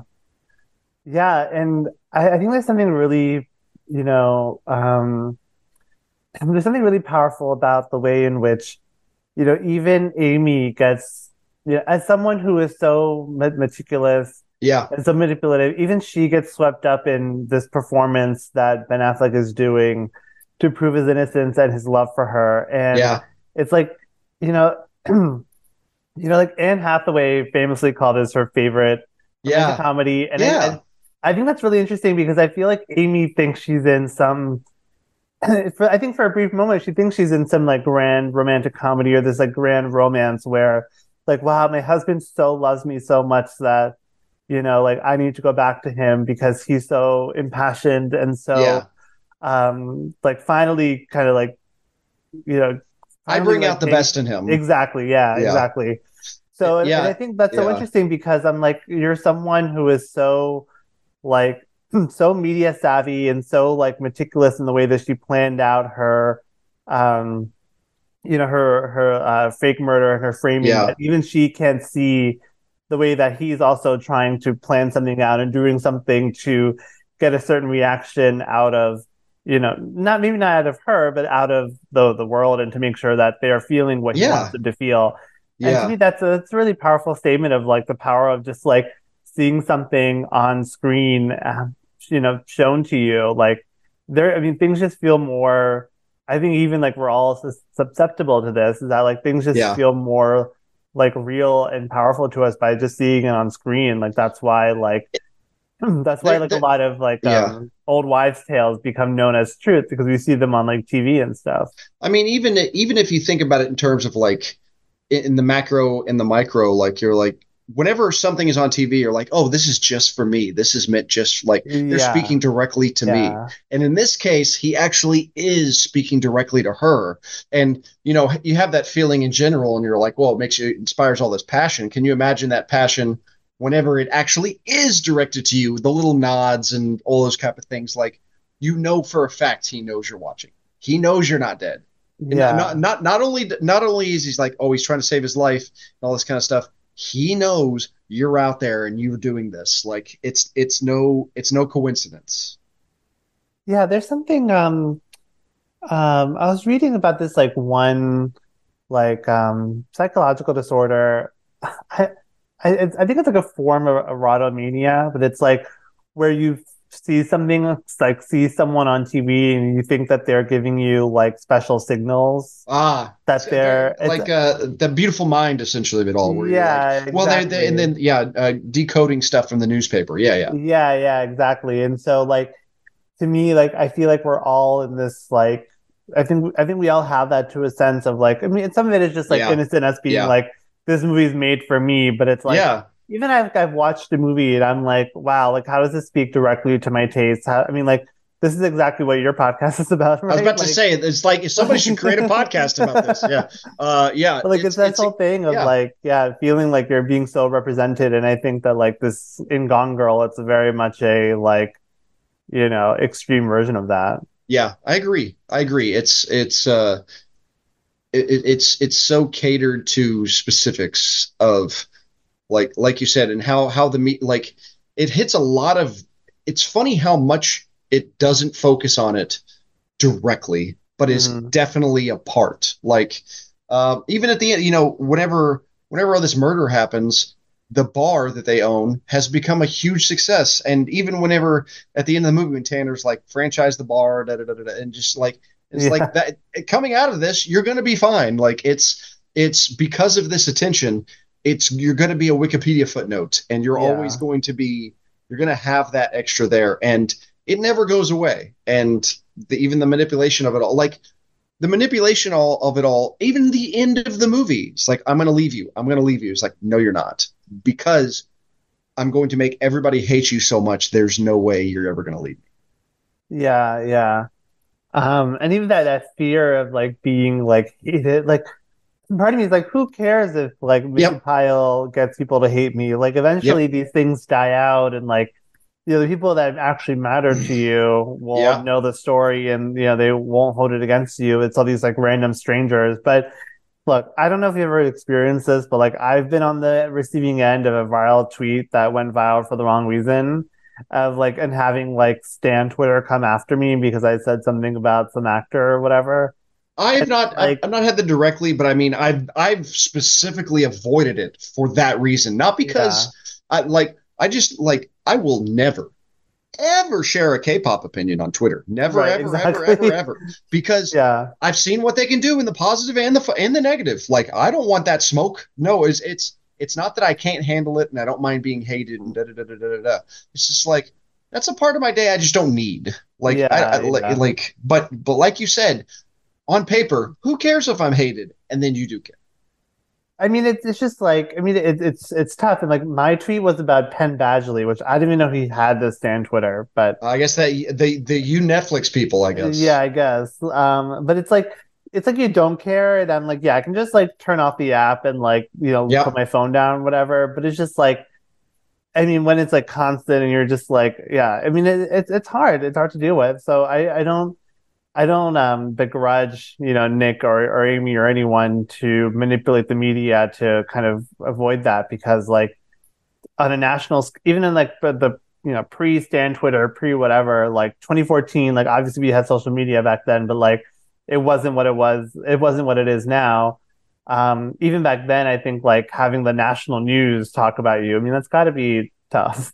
Hashtag Nick Dunn is innocent, right? Yeah, like there's definitely like, and then it would have, you know, putting this in today's world is a really interesting idea. Not necessarily because of it's so different, but like there would be a whole men's rights narrative behind Nick, and Amy would have been vilified way before that, and all of a sudden, the Scoot McNairy character rises to prominence because he sold his stuff to a tabloid, and that's a big story. And is Amy not what she seems? And like it's fighting narratives of all different sizes. Like it's that. This is why the world is terrible these days. But yeah, I mean, it's kind of interesting to like think about that in terms of like this movie comes out like a couple of years before Me Too. And comes out of, of course, like, I mean, this movie is in some ways plays its own part in terms of like the true crime phase, obsession, era, whatever you want to call it. But I think that like I feel like it predicts all this. And like, I think it's interesting that, David Fincher, like like his career, I feel like is really predictive of, so like, I feel like he's like, in some way, he's like always kind of on the precipice of something like with the Social Network and the Social Network, Dragon Tattoo, and Gone Girl. I feel like are three movies that are really just like you watch them and you're like, wow, like he kind of knew where we were going. Yeah, it's very, like you said, very prescient, very like, well, this guy knows exactly what he's doing, and he's doing it in such an interesting way. Yeah. Do you have any kind of like last minute thoughts or anything that you want to bring up? Because yes, I have. Wrap up our segment. I have a question. I think I want the entire world to answer because I don't have a good answer. Why is Tyler Perry so good in this movie and never good ever again? Like, explain it to me, people. Like, why is he a monumentally exceptional actor in this, and then just no, I'm good to don't get me wrong, he's a billionaire, not like he's doing wrong things, but I'm like, this promise was never there before and it hasn't been there since. Doesn't make any sense. He's so friggin' good in this movie. Yeah, and not only that, but just like where did it come from to hire him? Like I guess I should do my research, but like, did he audition? Was he offered the like? I mean, it's genius casting in so many ways, just because supposedly he didn't know who he supposedly did not know who Fincher was. I don't know if I believe that, but I don't know if I believe it either. Maybe I do, just because like I don't know. Maybe he just seems so far afield. Just like I don't even know if they even share any actors in common. Well, Taraji P. Henson, I guess, but I'm like, you didn't go see your friend Taraji and right, like But yeah, I don't know. It's wild. I don't know. I would have given this film 3 Oscar nominations for acting. I would have given one to Perry, I would have given one to Pike, and I would have given one to Carrie Coon. But that's me. No, totally. I mean, we can go on forever about the film. I know we can. Yeah, that's But Ben, thank you so much for doing this segment with me. It's my distinct pleasure. Please tell us about the podcast that we kind of alluded to earlier and kind of what else you're working on and where to find you. My podcast is called Target Audience. You can find it wherever your podcasts are sold or not sold. And you follow it on Twitter at Target Odd Pod. I invite a guest on. They talk about a film they are targeted by, and I empathize with their passion. I would suggest you all go on and check an early episode about American Psycho, where you're like, well, what does that say about you as a person if you're targeted by American Psycho, Manish? So I mean, no comment. Yeah, exactly. But episodes come out of that each week. You can follow me on Twitter at Nebis at Twitter, Letterboxd, Blue Sky at Nebisbin. I'm also on Instagram at neb.isbin. And I have a website, icecreamforfreaks.com. Elsewhere, you can find me guesting on podcasts. I'm at David Thewlis of Podcasting. Yes, and also check out the previous episode of this podcast on Tin Cup, and we did Tin Cup and Me Down. With the great Ben. So great episodes. Well, thanks so much. Thank you.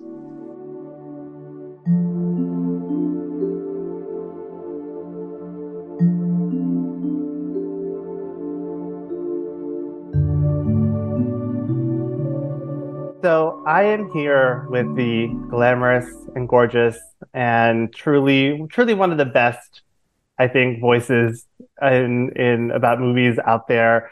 Saleha, how are you? Welcome back to the podcast.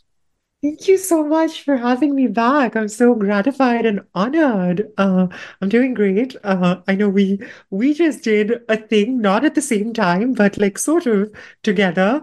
Speaking of romance and women and all of those things. So we were just talking about that as well. So very excited to have done that and very excited to be speaking about this great romantic epic as well. Yeah. Gone Girl is, I think, just unfortunately, Yash Chopra and Douglas Sirk both died before this movie came out, but I think they would have liked it. I think they would have found a lot to appreciate about it. But, before we kind of get into kind of our main topic of the movie, I would just love to hear about kind of the first time you saw the movie and kind of what it's been like for you over the last almost decade. Wow. Okay. So when I watched this movie for the first time, I was like, I think practically a teenager. I must have been like a young adult, Yeah. And I remember it blowing my mind, Manish. Like I was in this packed theater. Folks who watched it in the theater will probably remember this film did really well. Yeah. It was very, very well received. Like it was one of those lightning rod movies. It was like a return to, the water cooler adult film and things like that at that point. And it was just a very electric experience watching it in the theater, watching it with like groups, like mixed gender, like groups with couples and so on, and just walking out and kind of sensing how people around one had reacted to it, the confusion, the exhilaration, the nervousness. I think, men had reacted to it differently from women. Things like, I think reactions were driven along the lines of like gender and sexuality and all of these things. I think some people read it as more camp than others. Some people found it more disturbing than others. I think the film remains, but was such a rich text for all of these different kinds of readings and projections. And I think Gone Girl and that kind of cinema, I think the domestic noir, opens itself up and offers itself to those kinds of projections, those kinds of readings, which is why it's such a fertile genre. I think I remember coming out of the theater and being like, not exactly she did nothing wrong, but I felt I saw it with someone I was dating at the time, and I remember thinking that like I feel her, I feel her frustrations, I feel what she's feeling, the weight of having to project a certain kind of idealized femininity, the kind of the frustration of like not having effort reciprocated, things like that, like just the kind of cold rage, even like eventually like the accrual of cold rage, things like that. I felt that, and also the kind of like the realization that you're like identifying with this character, this spoiler alert murderer, right? Like it was a very interesting feeling to come out of the theater and feel those things as a woman, identifying with a character in that way that is reprehensible, but is also saying something very kind of vital about gender, about marriage, about romantic relationships, about the culture in general. Yeah. Very, very cool, very memorable film experience.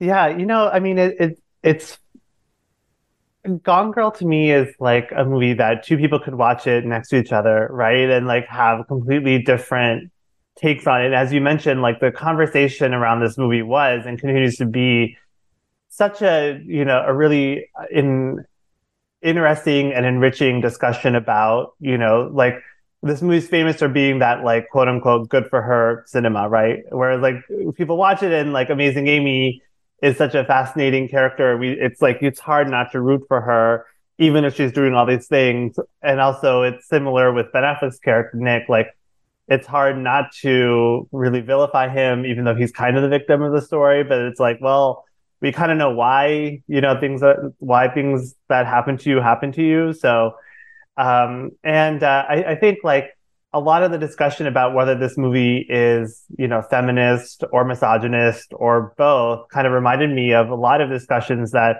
I've had with people about Alfred Hitchcock. David Fincher, of course, is one of the many directors of the 21st century who got called, the modern Hitchcock or something to that effect, or and you mentioned this movie is like domestic noir, and I think Hitchcock was such a pro at domestic noir. I mean, he was one of the many directors that I think codified that genre and really brought it from, B movie into like art house, prestige kind of thing.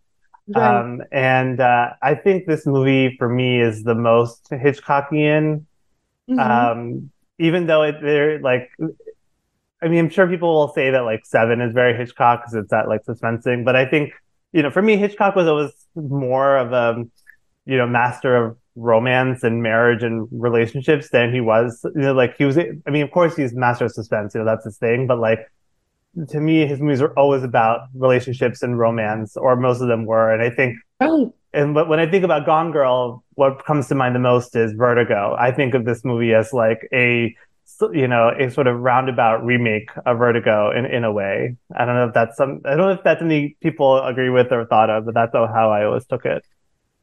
Yeah, I mean, for me, I'm one of those people who sees Vertigo in everything. Yeah, yeah.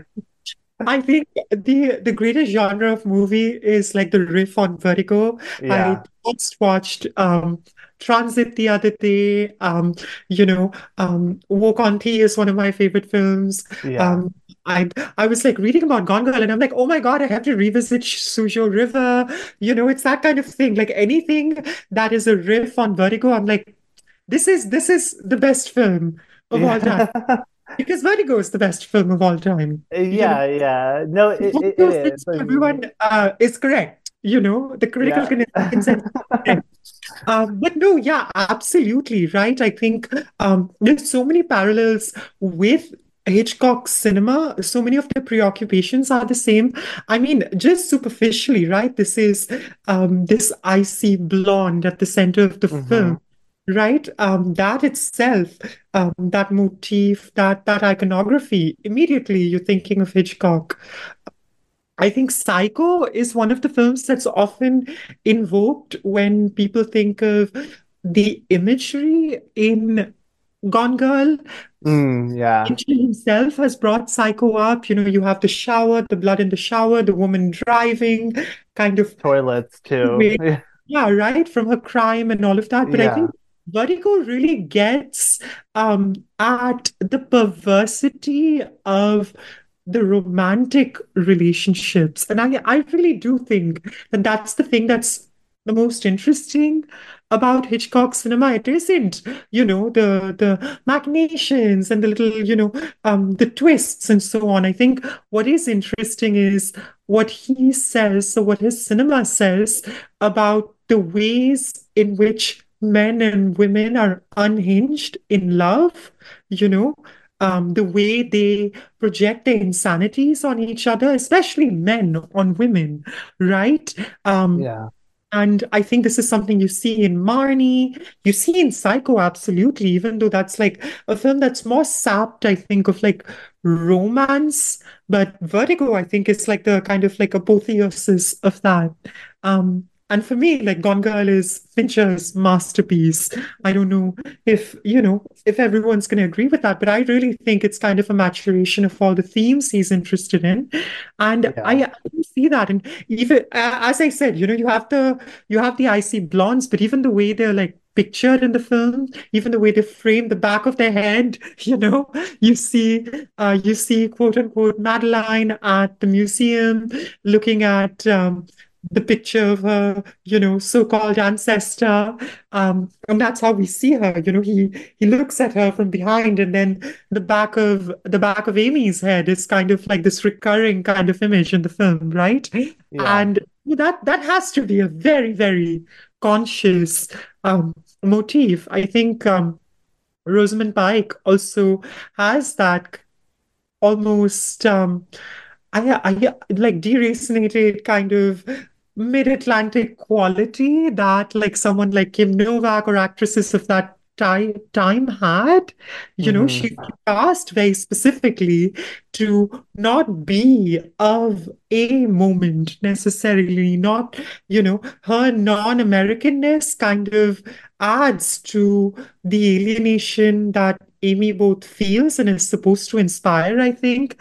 So there's all this stuff that like these films are definitely in conversation with each other. Like I think reinvention is something that's so central to Vertigo. Yeah. You know, Judy becomes Madeline, then she unbecomes and becomes Judy again, and then she's made into Madeline again, you know, and then with Amy, it's the same thing. You know, she, to begin with, is the kind of woman that Hitchcock would put at the center of his films. You know, she's similar to like a Grace Kelly character, right? She's posh, she's polished, she's beautiful, she's cultured, she's upper class, she's a writer, you know. But at the same time, what she gets into later in the film is the ways in which those things are constructed, you know, in Hitchcock's films, in those films with Grace Kelly especially, but even with his other actresses, even with, you know, Doris Day, for instance, these women are often figured as, you know, they've burst forth fully formed from you know, Athena's head or Hitchcock's head in this case.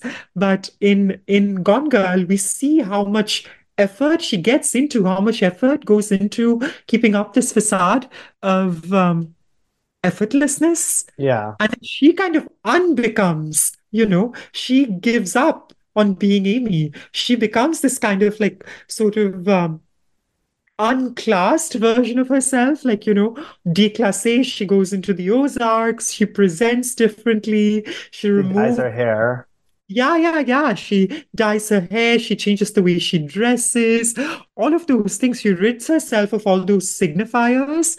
And then, just like in Vertigo, when you know, Judy was made over twice by men in her life, right? Men she loved, men, you know, who were in her life in romantic capacities at some point in the past. That happens with Amy and Desi, right? Like she has to do the same thing.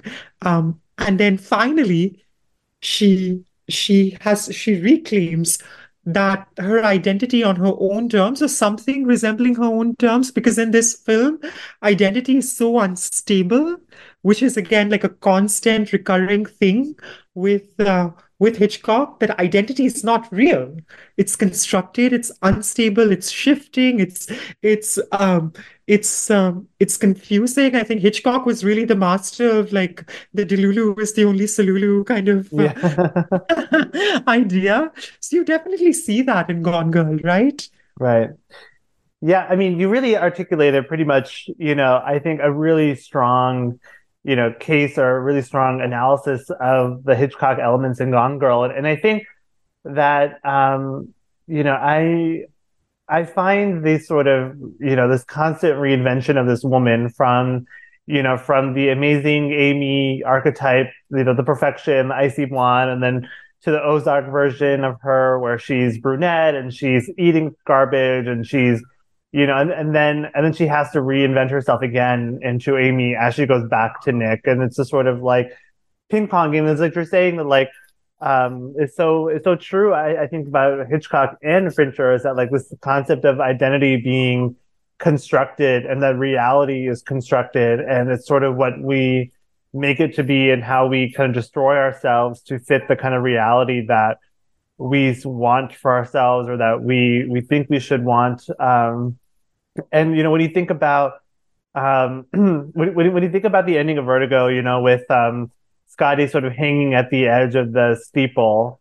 And you think about the ending of Gone Girl, where they're in this sort of precarious marriage that is now built on a, you know, as a house of cards or something to that effect. And it's this idea that's just like they're in suspension because they can't quite get on the ground. They can't quite hit reality. And now they're going to pretend to have this marriage. But I think in some way they are, I feel like in some ways they're believing the lie and they will believe the lie. And I also think that like there's something really profound in which the way both movies are circular, and how both movies they start in one place and kind of end up in the same place. With James Stewart in Vertigo, he is hanging over as his partner dies in front of him. And then at the end, Judy dies in front of him and he's sort of looking out into onto the many, many, of the distance between him and the ground and from up in the air. And it's just like really this idea of just like we're always constantly stuck in this loop of our decisions and how it's really hard to escape that and to like kind of break the cycle. Right. It's this idea of like control being illusory, right? Like you keep chasing it and then you keep ending up in that place of not having had anything, of being destabilized, which is sort of central to Vertigo, right? Like that you're dizzy, that you are destabilized, and which is central to the idea of the patsy, I suppose, when we're talking about the noir. And the patsy is both Nick and then Scotty in Vertigo. They're both patsies. The men who don't know what is happening until they do, until it all hits them. And once it does hit them, there's nothing they can really do about it. It's not like, he can go back and save the woman who actually died. It's not like Nick can rid himself of the murderess who lives with him now, who's carrying his child. There's nothing to be done by the time they do find the truth. They're sort of stuck in this place where the truth isn't really meaningful in any way. So you're almost like, was some kind of illusion almost better for them? But then what was the cost to the women, right? Like for them to live in that illusion, what was it costing these women? Yeah. Whether it's Judy or whether it's Amy, there's a tax, right? There's a tax that's extracted from the women specifically for these. Yeah, Amy's sort of stuck in her cool girl persona, right? Like, right.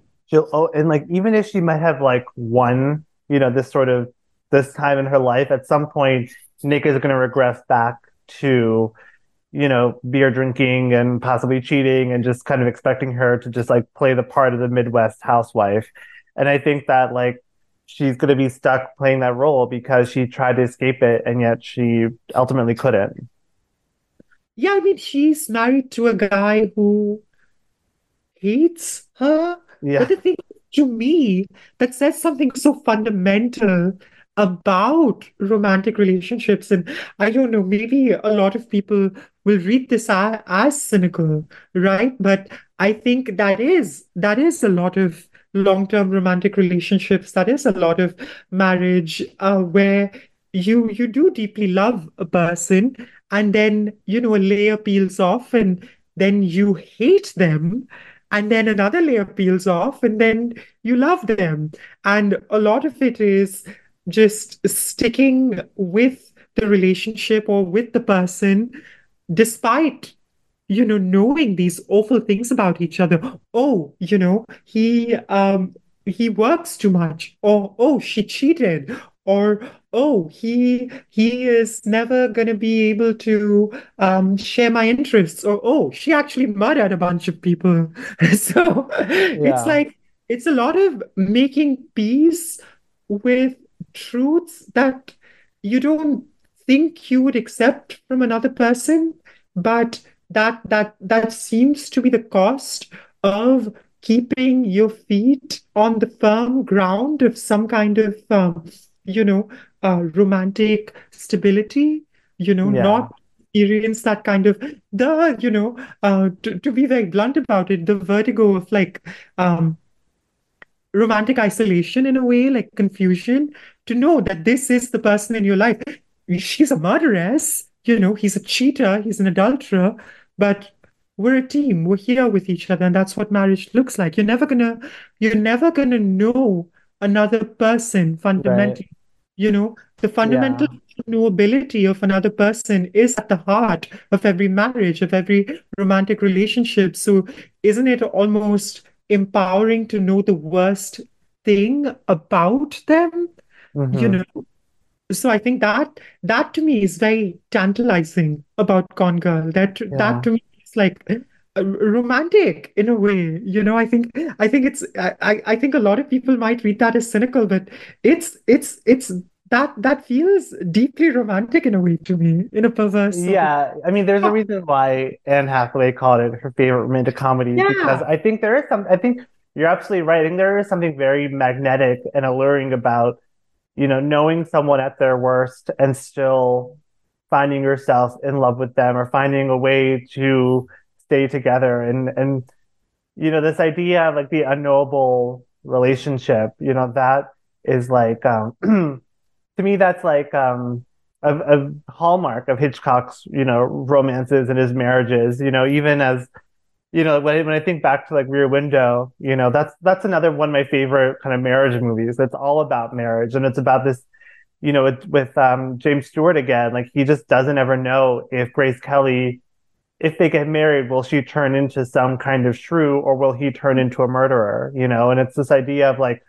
we don't actually know what other people are capable of. And as he sees in Rear Window, as he sees all these different, neighbors and all their little stories, and he sees himself in each of them, it's like, well, and all these things are just always some kind of barrier between the couple, whether it's one that lost his job and didn't tell her, or, the murderer and his wife having their problems, or or even the young dancer and, her relationship. It's just, there's just so much, there's uncertainty in relationships, but it's sort of about how to, overcome that and really see what the other is capable of.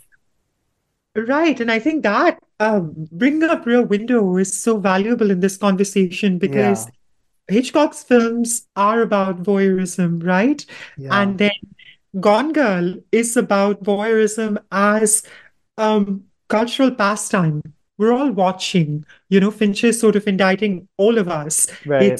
We're all watching the news. We're living in the time of the true crime podcast. The neighbors are watching, we're watching these trials. We're all fascinated from the time of Rear Window, where Hitchcock was implying that we're this man who's sort of like a genteel pervert sitting in his apartment, watching these people in the building across from him, to now, when it's like, that's all we do. We're on social media. We're watching other people's lives. There are all these little windows into other people's lives, and we're always, always, always looking, right? It's basically, voyeurism is our shared sociocultural currency, right? And I think there's this direct through line through Hitchcock cinema and then through culture to Gone Girl, where it's like Fincher is saying, this is what happens. You start watching, and then you're always watching, and you don't stop watching, and people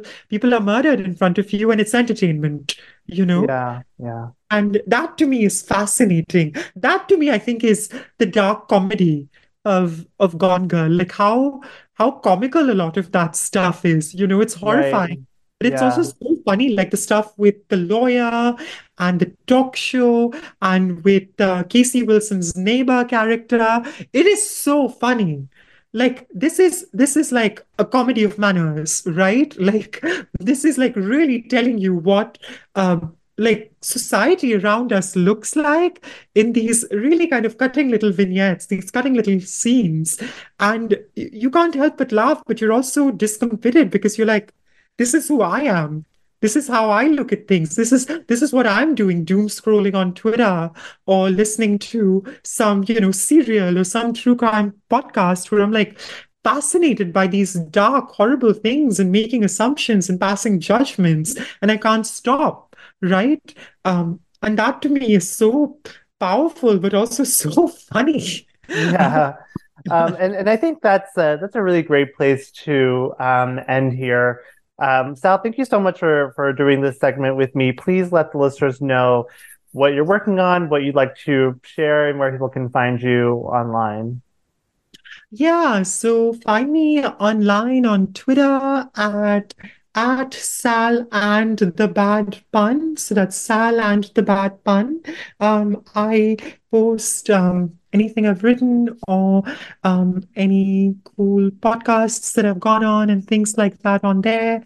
We've already talked about the series that we did, so I've posted some about that. I will tweet Manish's link when it comes out so all of you can watch and listen. So find me there. Yeah. Thanks, Manish, for letting me come on and talk about Gone Girl. This is so fun. Thank you. So I am joined by the great Marcelo Pico. How are you? Welcome back to the podcast. Thanks for having me. I appreciate the great title, even though I think I'm just good. I'm okay. Thank you, Manish. Because honestly, this is the 100th episode of the podcast, and you have been a major supporter you've been the supporter from the beginning. So, we stand a legend in this house. Oh, well, thanks, Manish. Honestly, like from the get-go, and then, up until now and beyond, I'm like, yes, I love people who have a passion for a film. And Manish, you definitely have that. And I'm like, yes, a podcast on romantic comedies. Yes. I'm like, yes. And I'm glad you're still doing it, Manish. And congrats on the landmark episode here.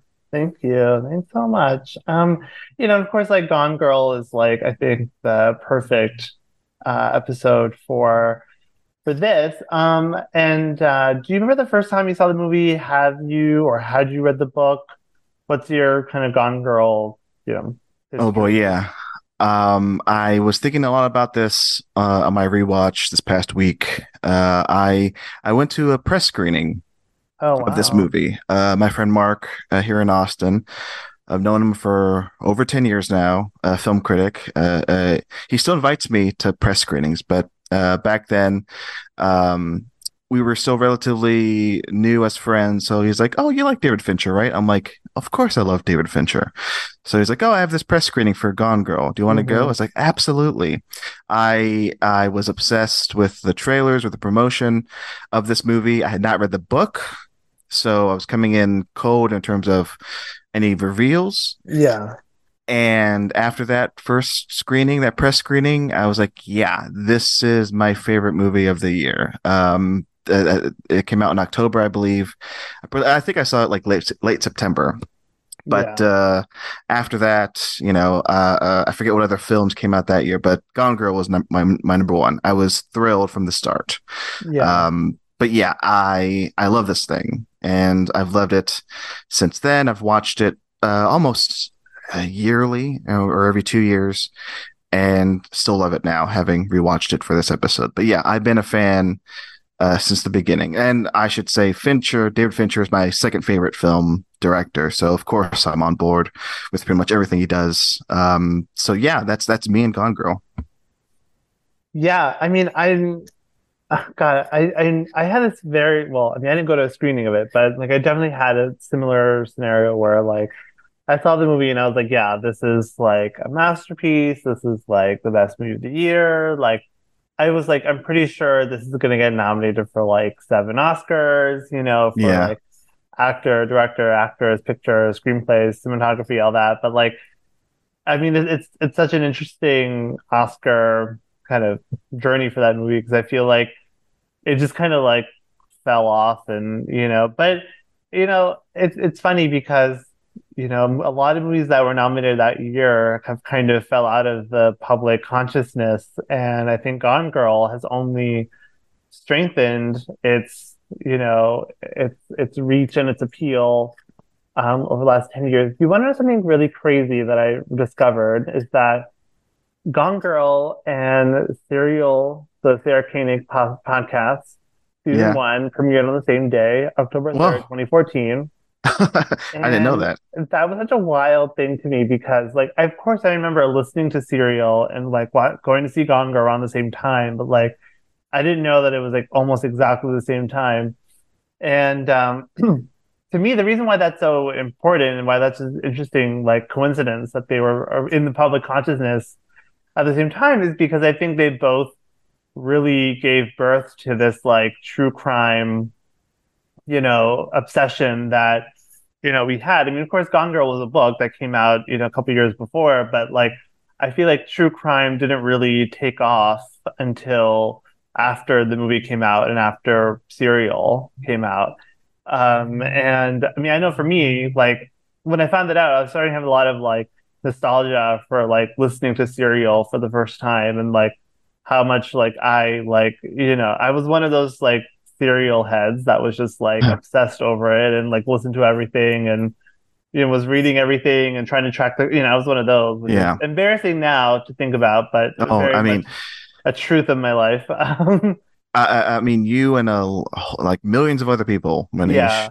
And that's what's interesting about watching this now, Gone Girl, is it felt like it was coming out at the right moment for a lot of true crime obsessives, and even like doing research on this topic of the relevance, the sort of staying power of Gone Girl. I come to find out there's a Netflix documentary called American Nightmare. That's based on a case that's centered around Gone Girl. And I'm like, what? I had no idea this was a thing, but I'm not surprised. 10 years on, in very weird ways, Gone Girl is still in our consciousness. And that true crime obsession is part of it. And like, I mean, there were definitely a lot of movies a lot of books that probably came out that were trying to either copy Gone Girl or just trying to like recapture that like lightning in a bottle, fervor. Like I'm thinking about the girl on the train and the woman in the window, and I think like Kristen Wiig had some, or was it Kristen Bell? One of those two had like that like Netflix parody series that was like a 10-episode miniseries that was like a comedy version of Gone Girl, and like this sort of like woman in peril, woman murderer type thing. And like I remember it was like both a satire but also trying to play it straight. And it was kind of, I don't know, an interesting project. I think that I don't know if it quite got caught on, but definitely I feel like Gone Girl like has had some, I mean, even just like the Ben Affleck of it all, the cool girl of it all, the like a lot of the actors in Gone Girl went on to have like huge careers. Like I think it was one of Carrie Coon's first performances. Rosamund Pike, I think, really broke through. Ben Affleck got like a third or fourth life to his career with it. Like, I mean, I think even David Fincher, like, I mean, of course he had done like a lot of really great movies, but I think even like this sort of elevated him into a whole new public consciousness that I feel like people knew who David Fincher was that they didn't know before, just because this movie was everywhere. Yeah, it was an interesting turning point in Fincher's career. Because I think up to this point, this was his biggest hit, or one of his biggest hits. It definitely, looking at the numbers, like in retrospect, I forget what the budget was, but it made like over 100 million. It had all the acclaim. And then after this, he turns to Netflix. And he's been there ever since, which for me is a shame because I feel like he's more, his movies deserve to be seen in a theater. But he went with it. Again, with that true crime obsession. I think he understands his niche. He understands that people watch that, and Netflix understands that, and gave him all this money to do like Manhunter and eventually The Killer. He did Mankin in between, which I'm like, okay, good. Mix up Fincher. but yeah, it was definitely a calling sign of his of like, okay, he is obsessed with this topic with crime, true crime, serial killers, sociopaths, and Gone Girl was like, yes, I keep doing what you're doing. So I'm eager to see what he does once his Netflix contract ends. I think I heard he like re-upped it for another year or two. Yeah, he did. Which is a shame. Again, I wanted to see his movies in theaters. I did see The Killer in theater 3 times, so that's okay. Marcelo, I'm sorry, you cannot complain about that because. But listen, you live in Texas, right? I live in. I want what I'm saying is I want more people around the world, the country, to see his movies. I'm privileged, Manish. I'm living in Austin, maybe the third, fourth, big city now. We make a big deal about saying, oh yeah, like we've got all these Netflix releases. They were bragging. The Alamo Draft House here was bragging. I mean, speaking of Rosamund Pike, they're bragging that Saltburn was playing here like a month early, and I got to see it a month early. Oh wow. But whatever. I want I'm more in favor of a wide theatrical release rather than 5 screens like for 2 weeks.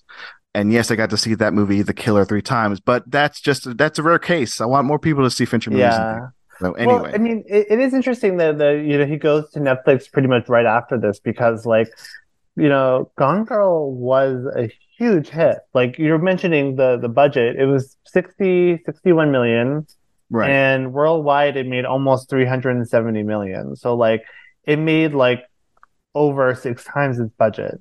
And to think because you don't make that kind of money unless people are going back to see it. That's a lot of not only is it a wide appeal across all the quadrants within the age group, of course, but I feel like Gone Girl is a movie that people want to watch over and over again. And I saw it twice in theaters. I've seen it so many times on home video and on TV. I'm sorry, not on TV, but just on streaming or whatever. And it feels like a movie that it just is always being watched. I mean, right? Oh, yeah. It just seems like it comes up. I feel like it comes up twice a year, always. One is on Valentine's Day, and the other is on its anniversary.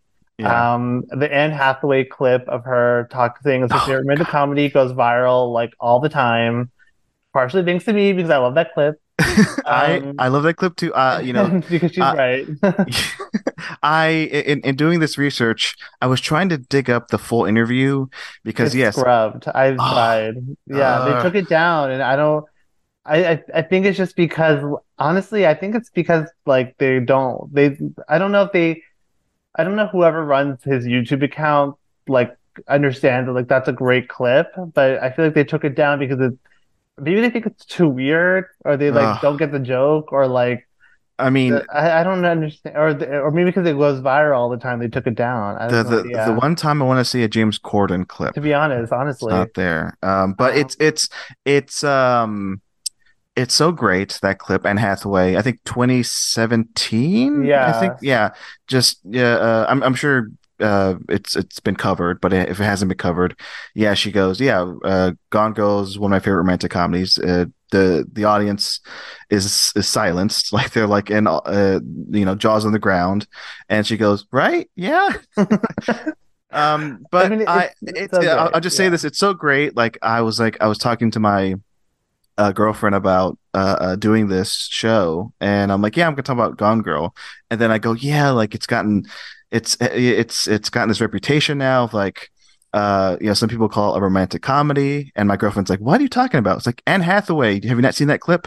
I showed her the clip, and she was she hasn't seen Gone Girl yet, but she already knows I love it, and eventually I'll get her to watch it. But I do want that clip just to go viral every few months because it is such a great clip. Yes, and listeners will have heard the clip in my intro because it's definitely, I mean, it's part of this movie's legacy, right? Yes, it's definitely I don't know, I 100% believe that Anne Hathaway is being genuine, because I do think that this movie has sort of maybe because of her, but I do think this movie has a reputation, and its legacy as a, kind of twisted romantic comedy has really, really grown, I think, because I think like the more I feel like the comedy of this movie really jumps out as you watch it, and also like I feel like also we're, well, I guess like in that time in 2017-ish time, like we were having this like renaissance of like, okay, yeah, we can think of romantic comedies in a different way. Like I know that's when I was starting to think about doing this podcast, and like, and like we had movies like Phantom Thread and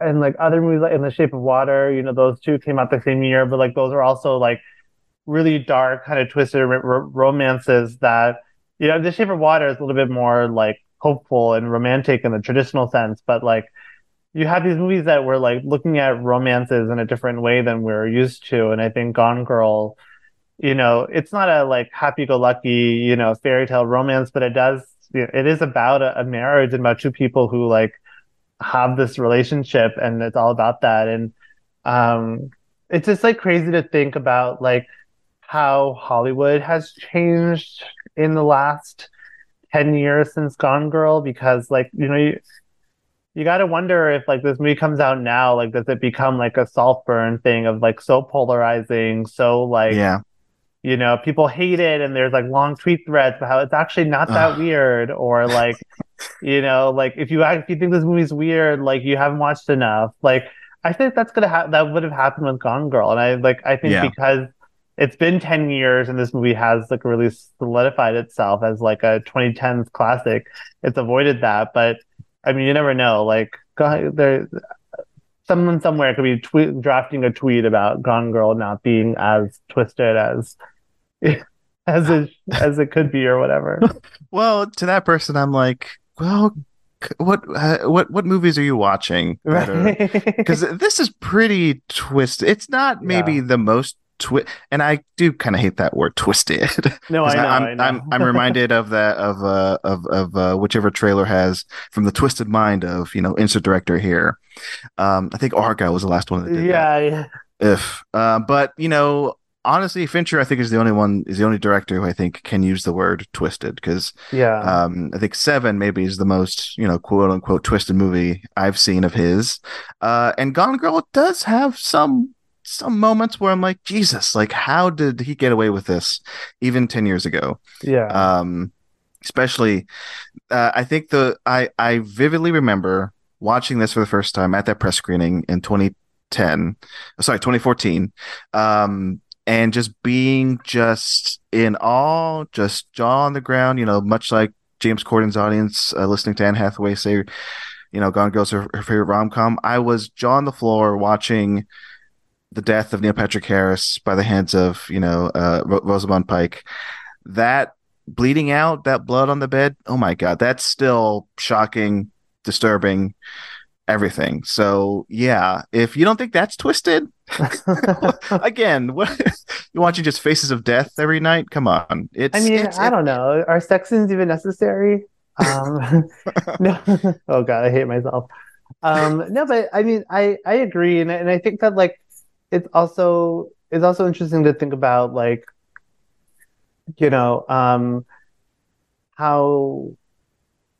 how much it feels like this kind of, I mean, this is a little like, I don't know, maybe this is a little cliche to say, but like this kind of like, mainstream, like mass appeal, like based on a, hugely popular novel that everyone seemed to have read at the time, or like was like one of those like, I mean, this movie was like optioned by like Reese Witherspoon, like right. This had reached like that level of like, okay, like she's recommending it to people and everyone's reading it and stuff. But it's like this like kind of very this like dark, satire, true crime, like relationship movie about like toxic, whatever. And like I just like feel like again, like going back to that like $370 million worldwide number, like it's just like crazy to think about that like enough people saw Gone Girl at the time, and like now it's like if a movie makes like half that, we're like popping champagne, especially like a movie that's like made for adults that like, okay, yeah, based on a book, but like not based on like, an old comic book or an old TV show that like has, that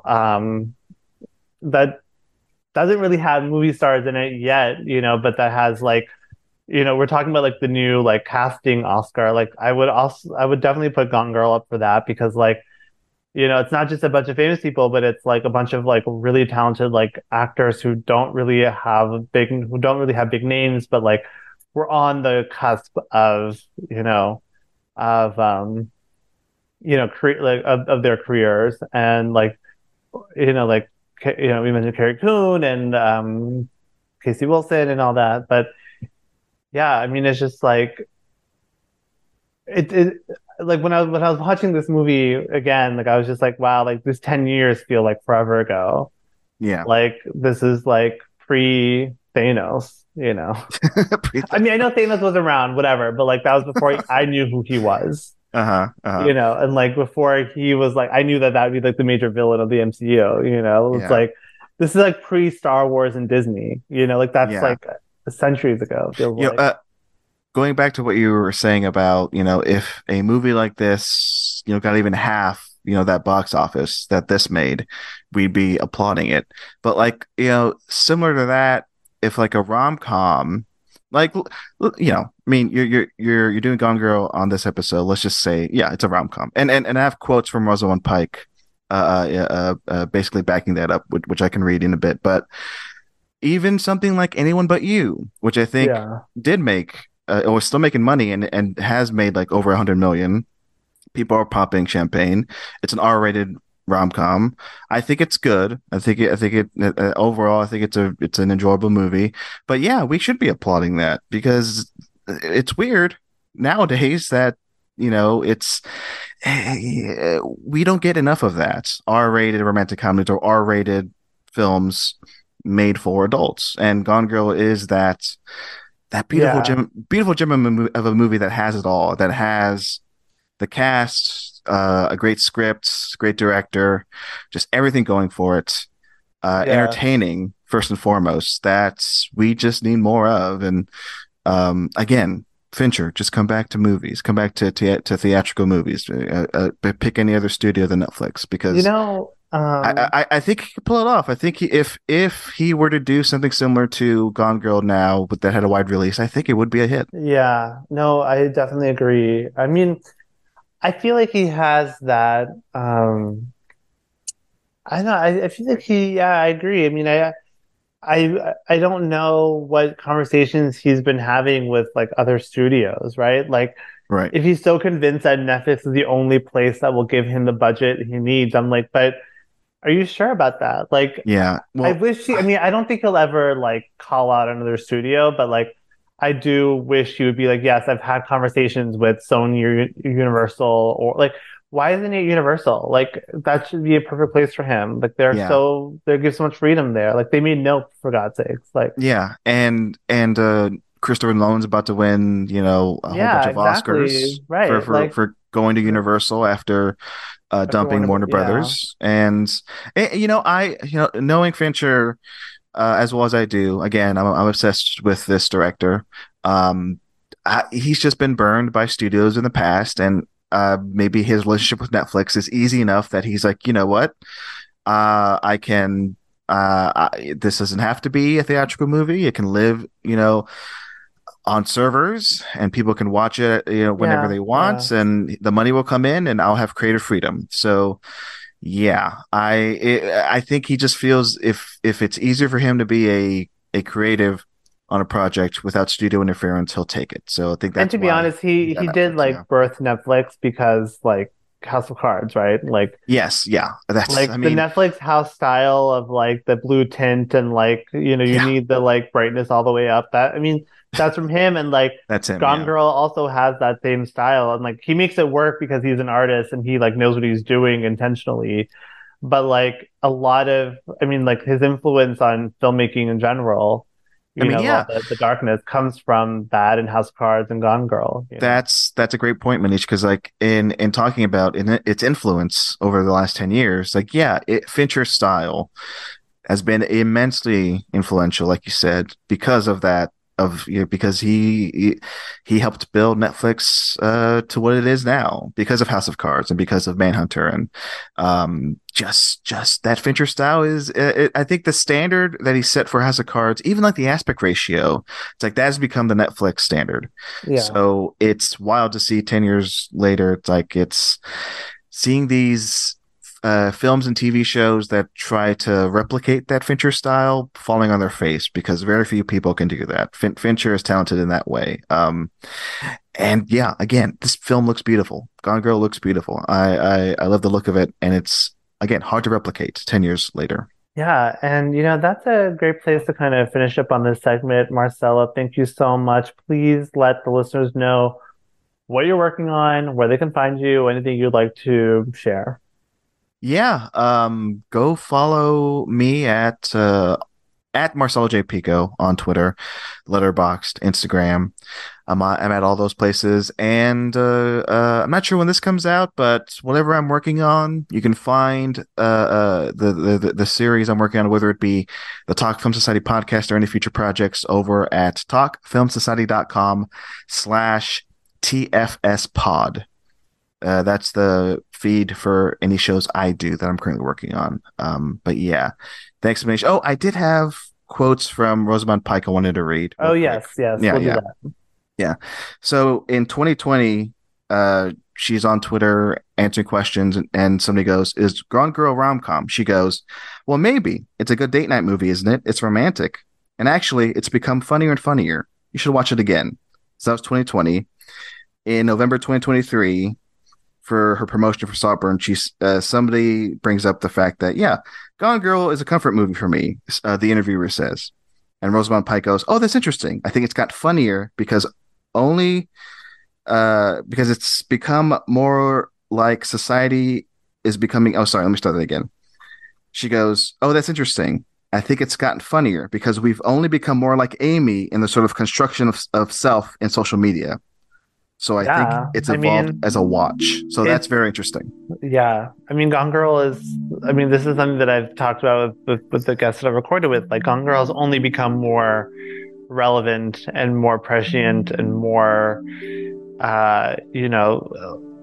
reflective of society. And somehow something was in the air when they made this movie, and they predicted exactly like how we would all be. So that's a great goal for her. I'm really glad that I'm glad that she has that perspective on this film, and I'd only be more curious to hear, Fincher and Gillian Flynn and Ben Affleck talk about, their experiences. Yeah, the 10-year anniversary is coming up this October, so hopefully we'll get more articles, and just looking back at this now, what I consider a masterpiece. And thank you, Manish, for having me on.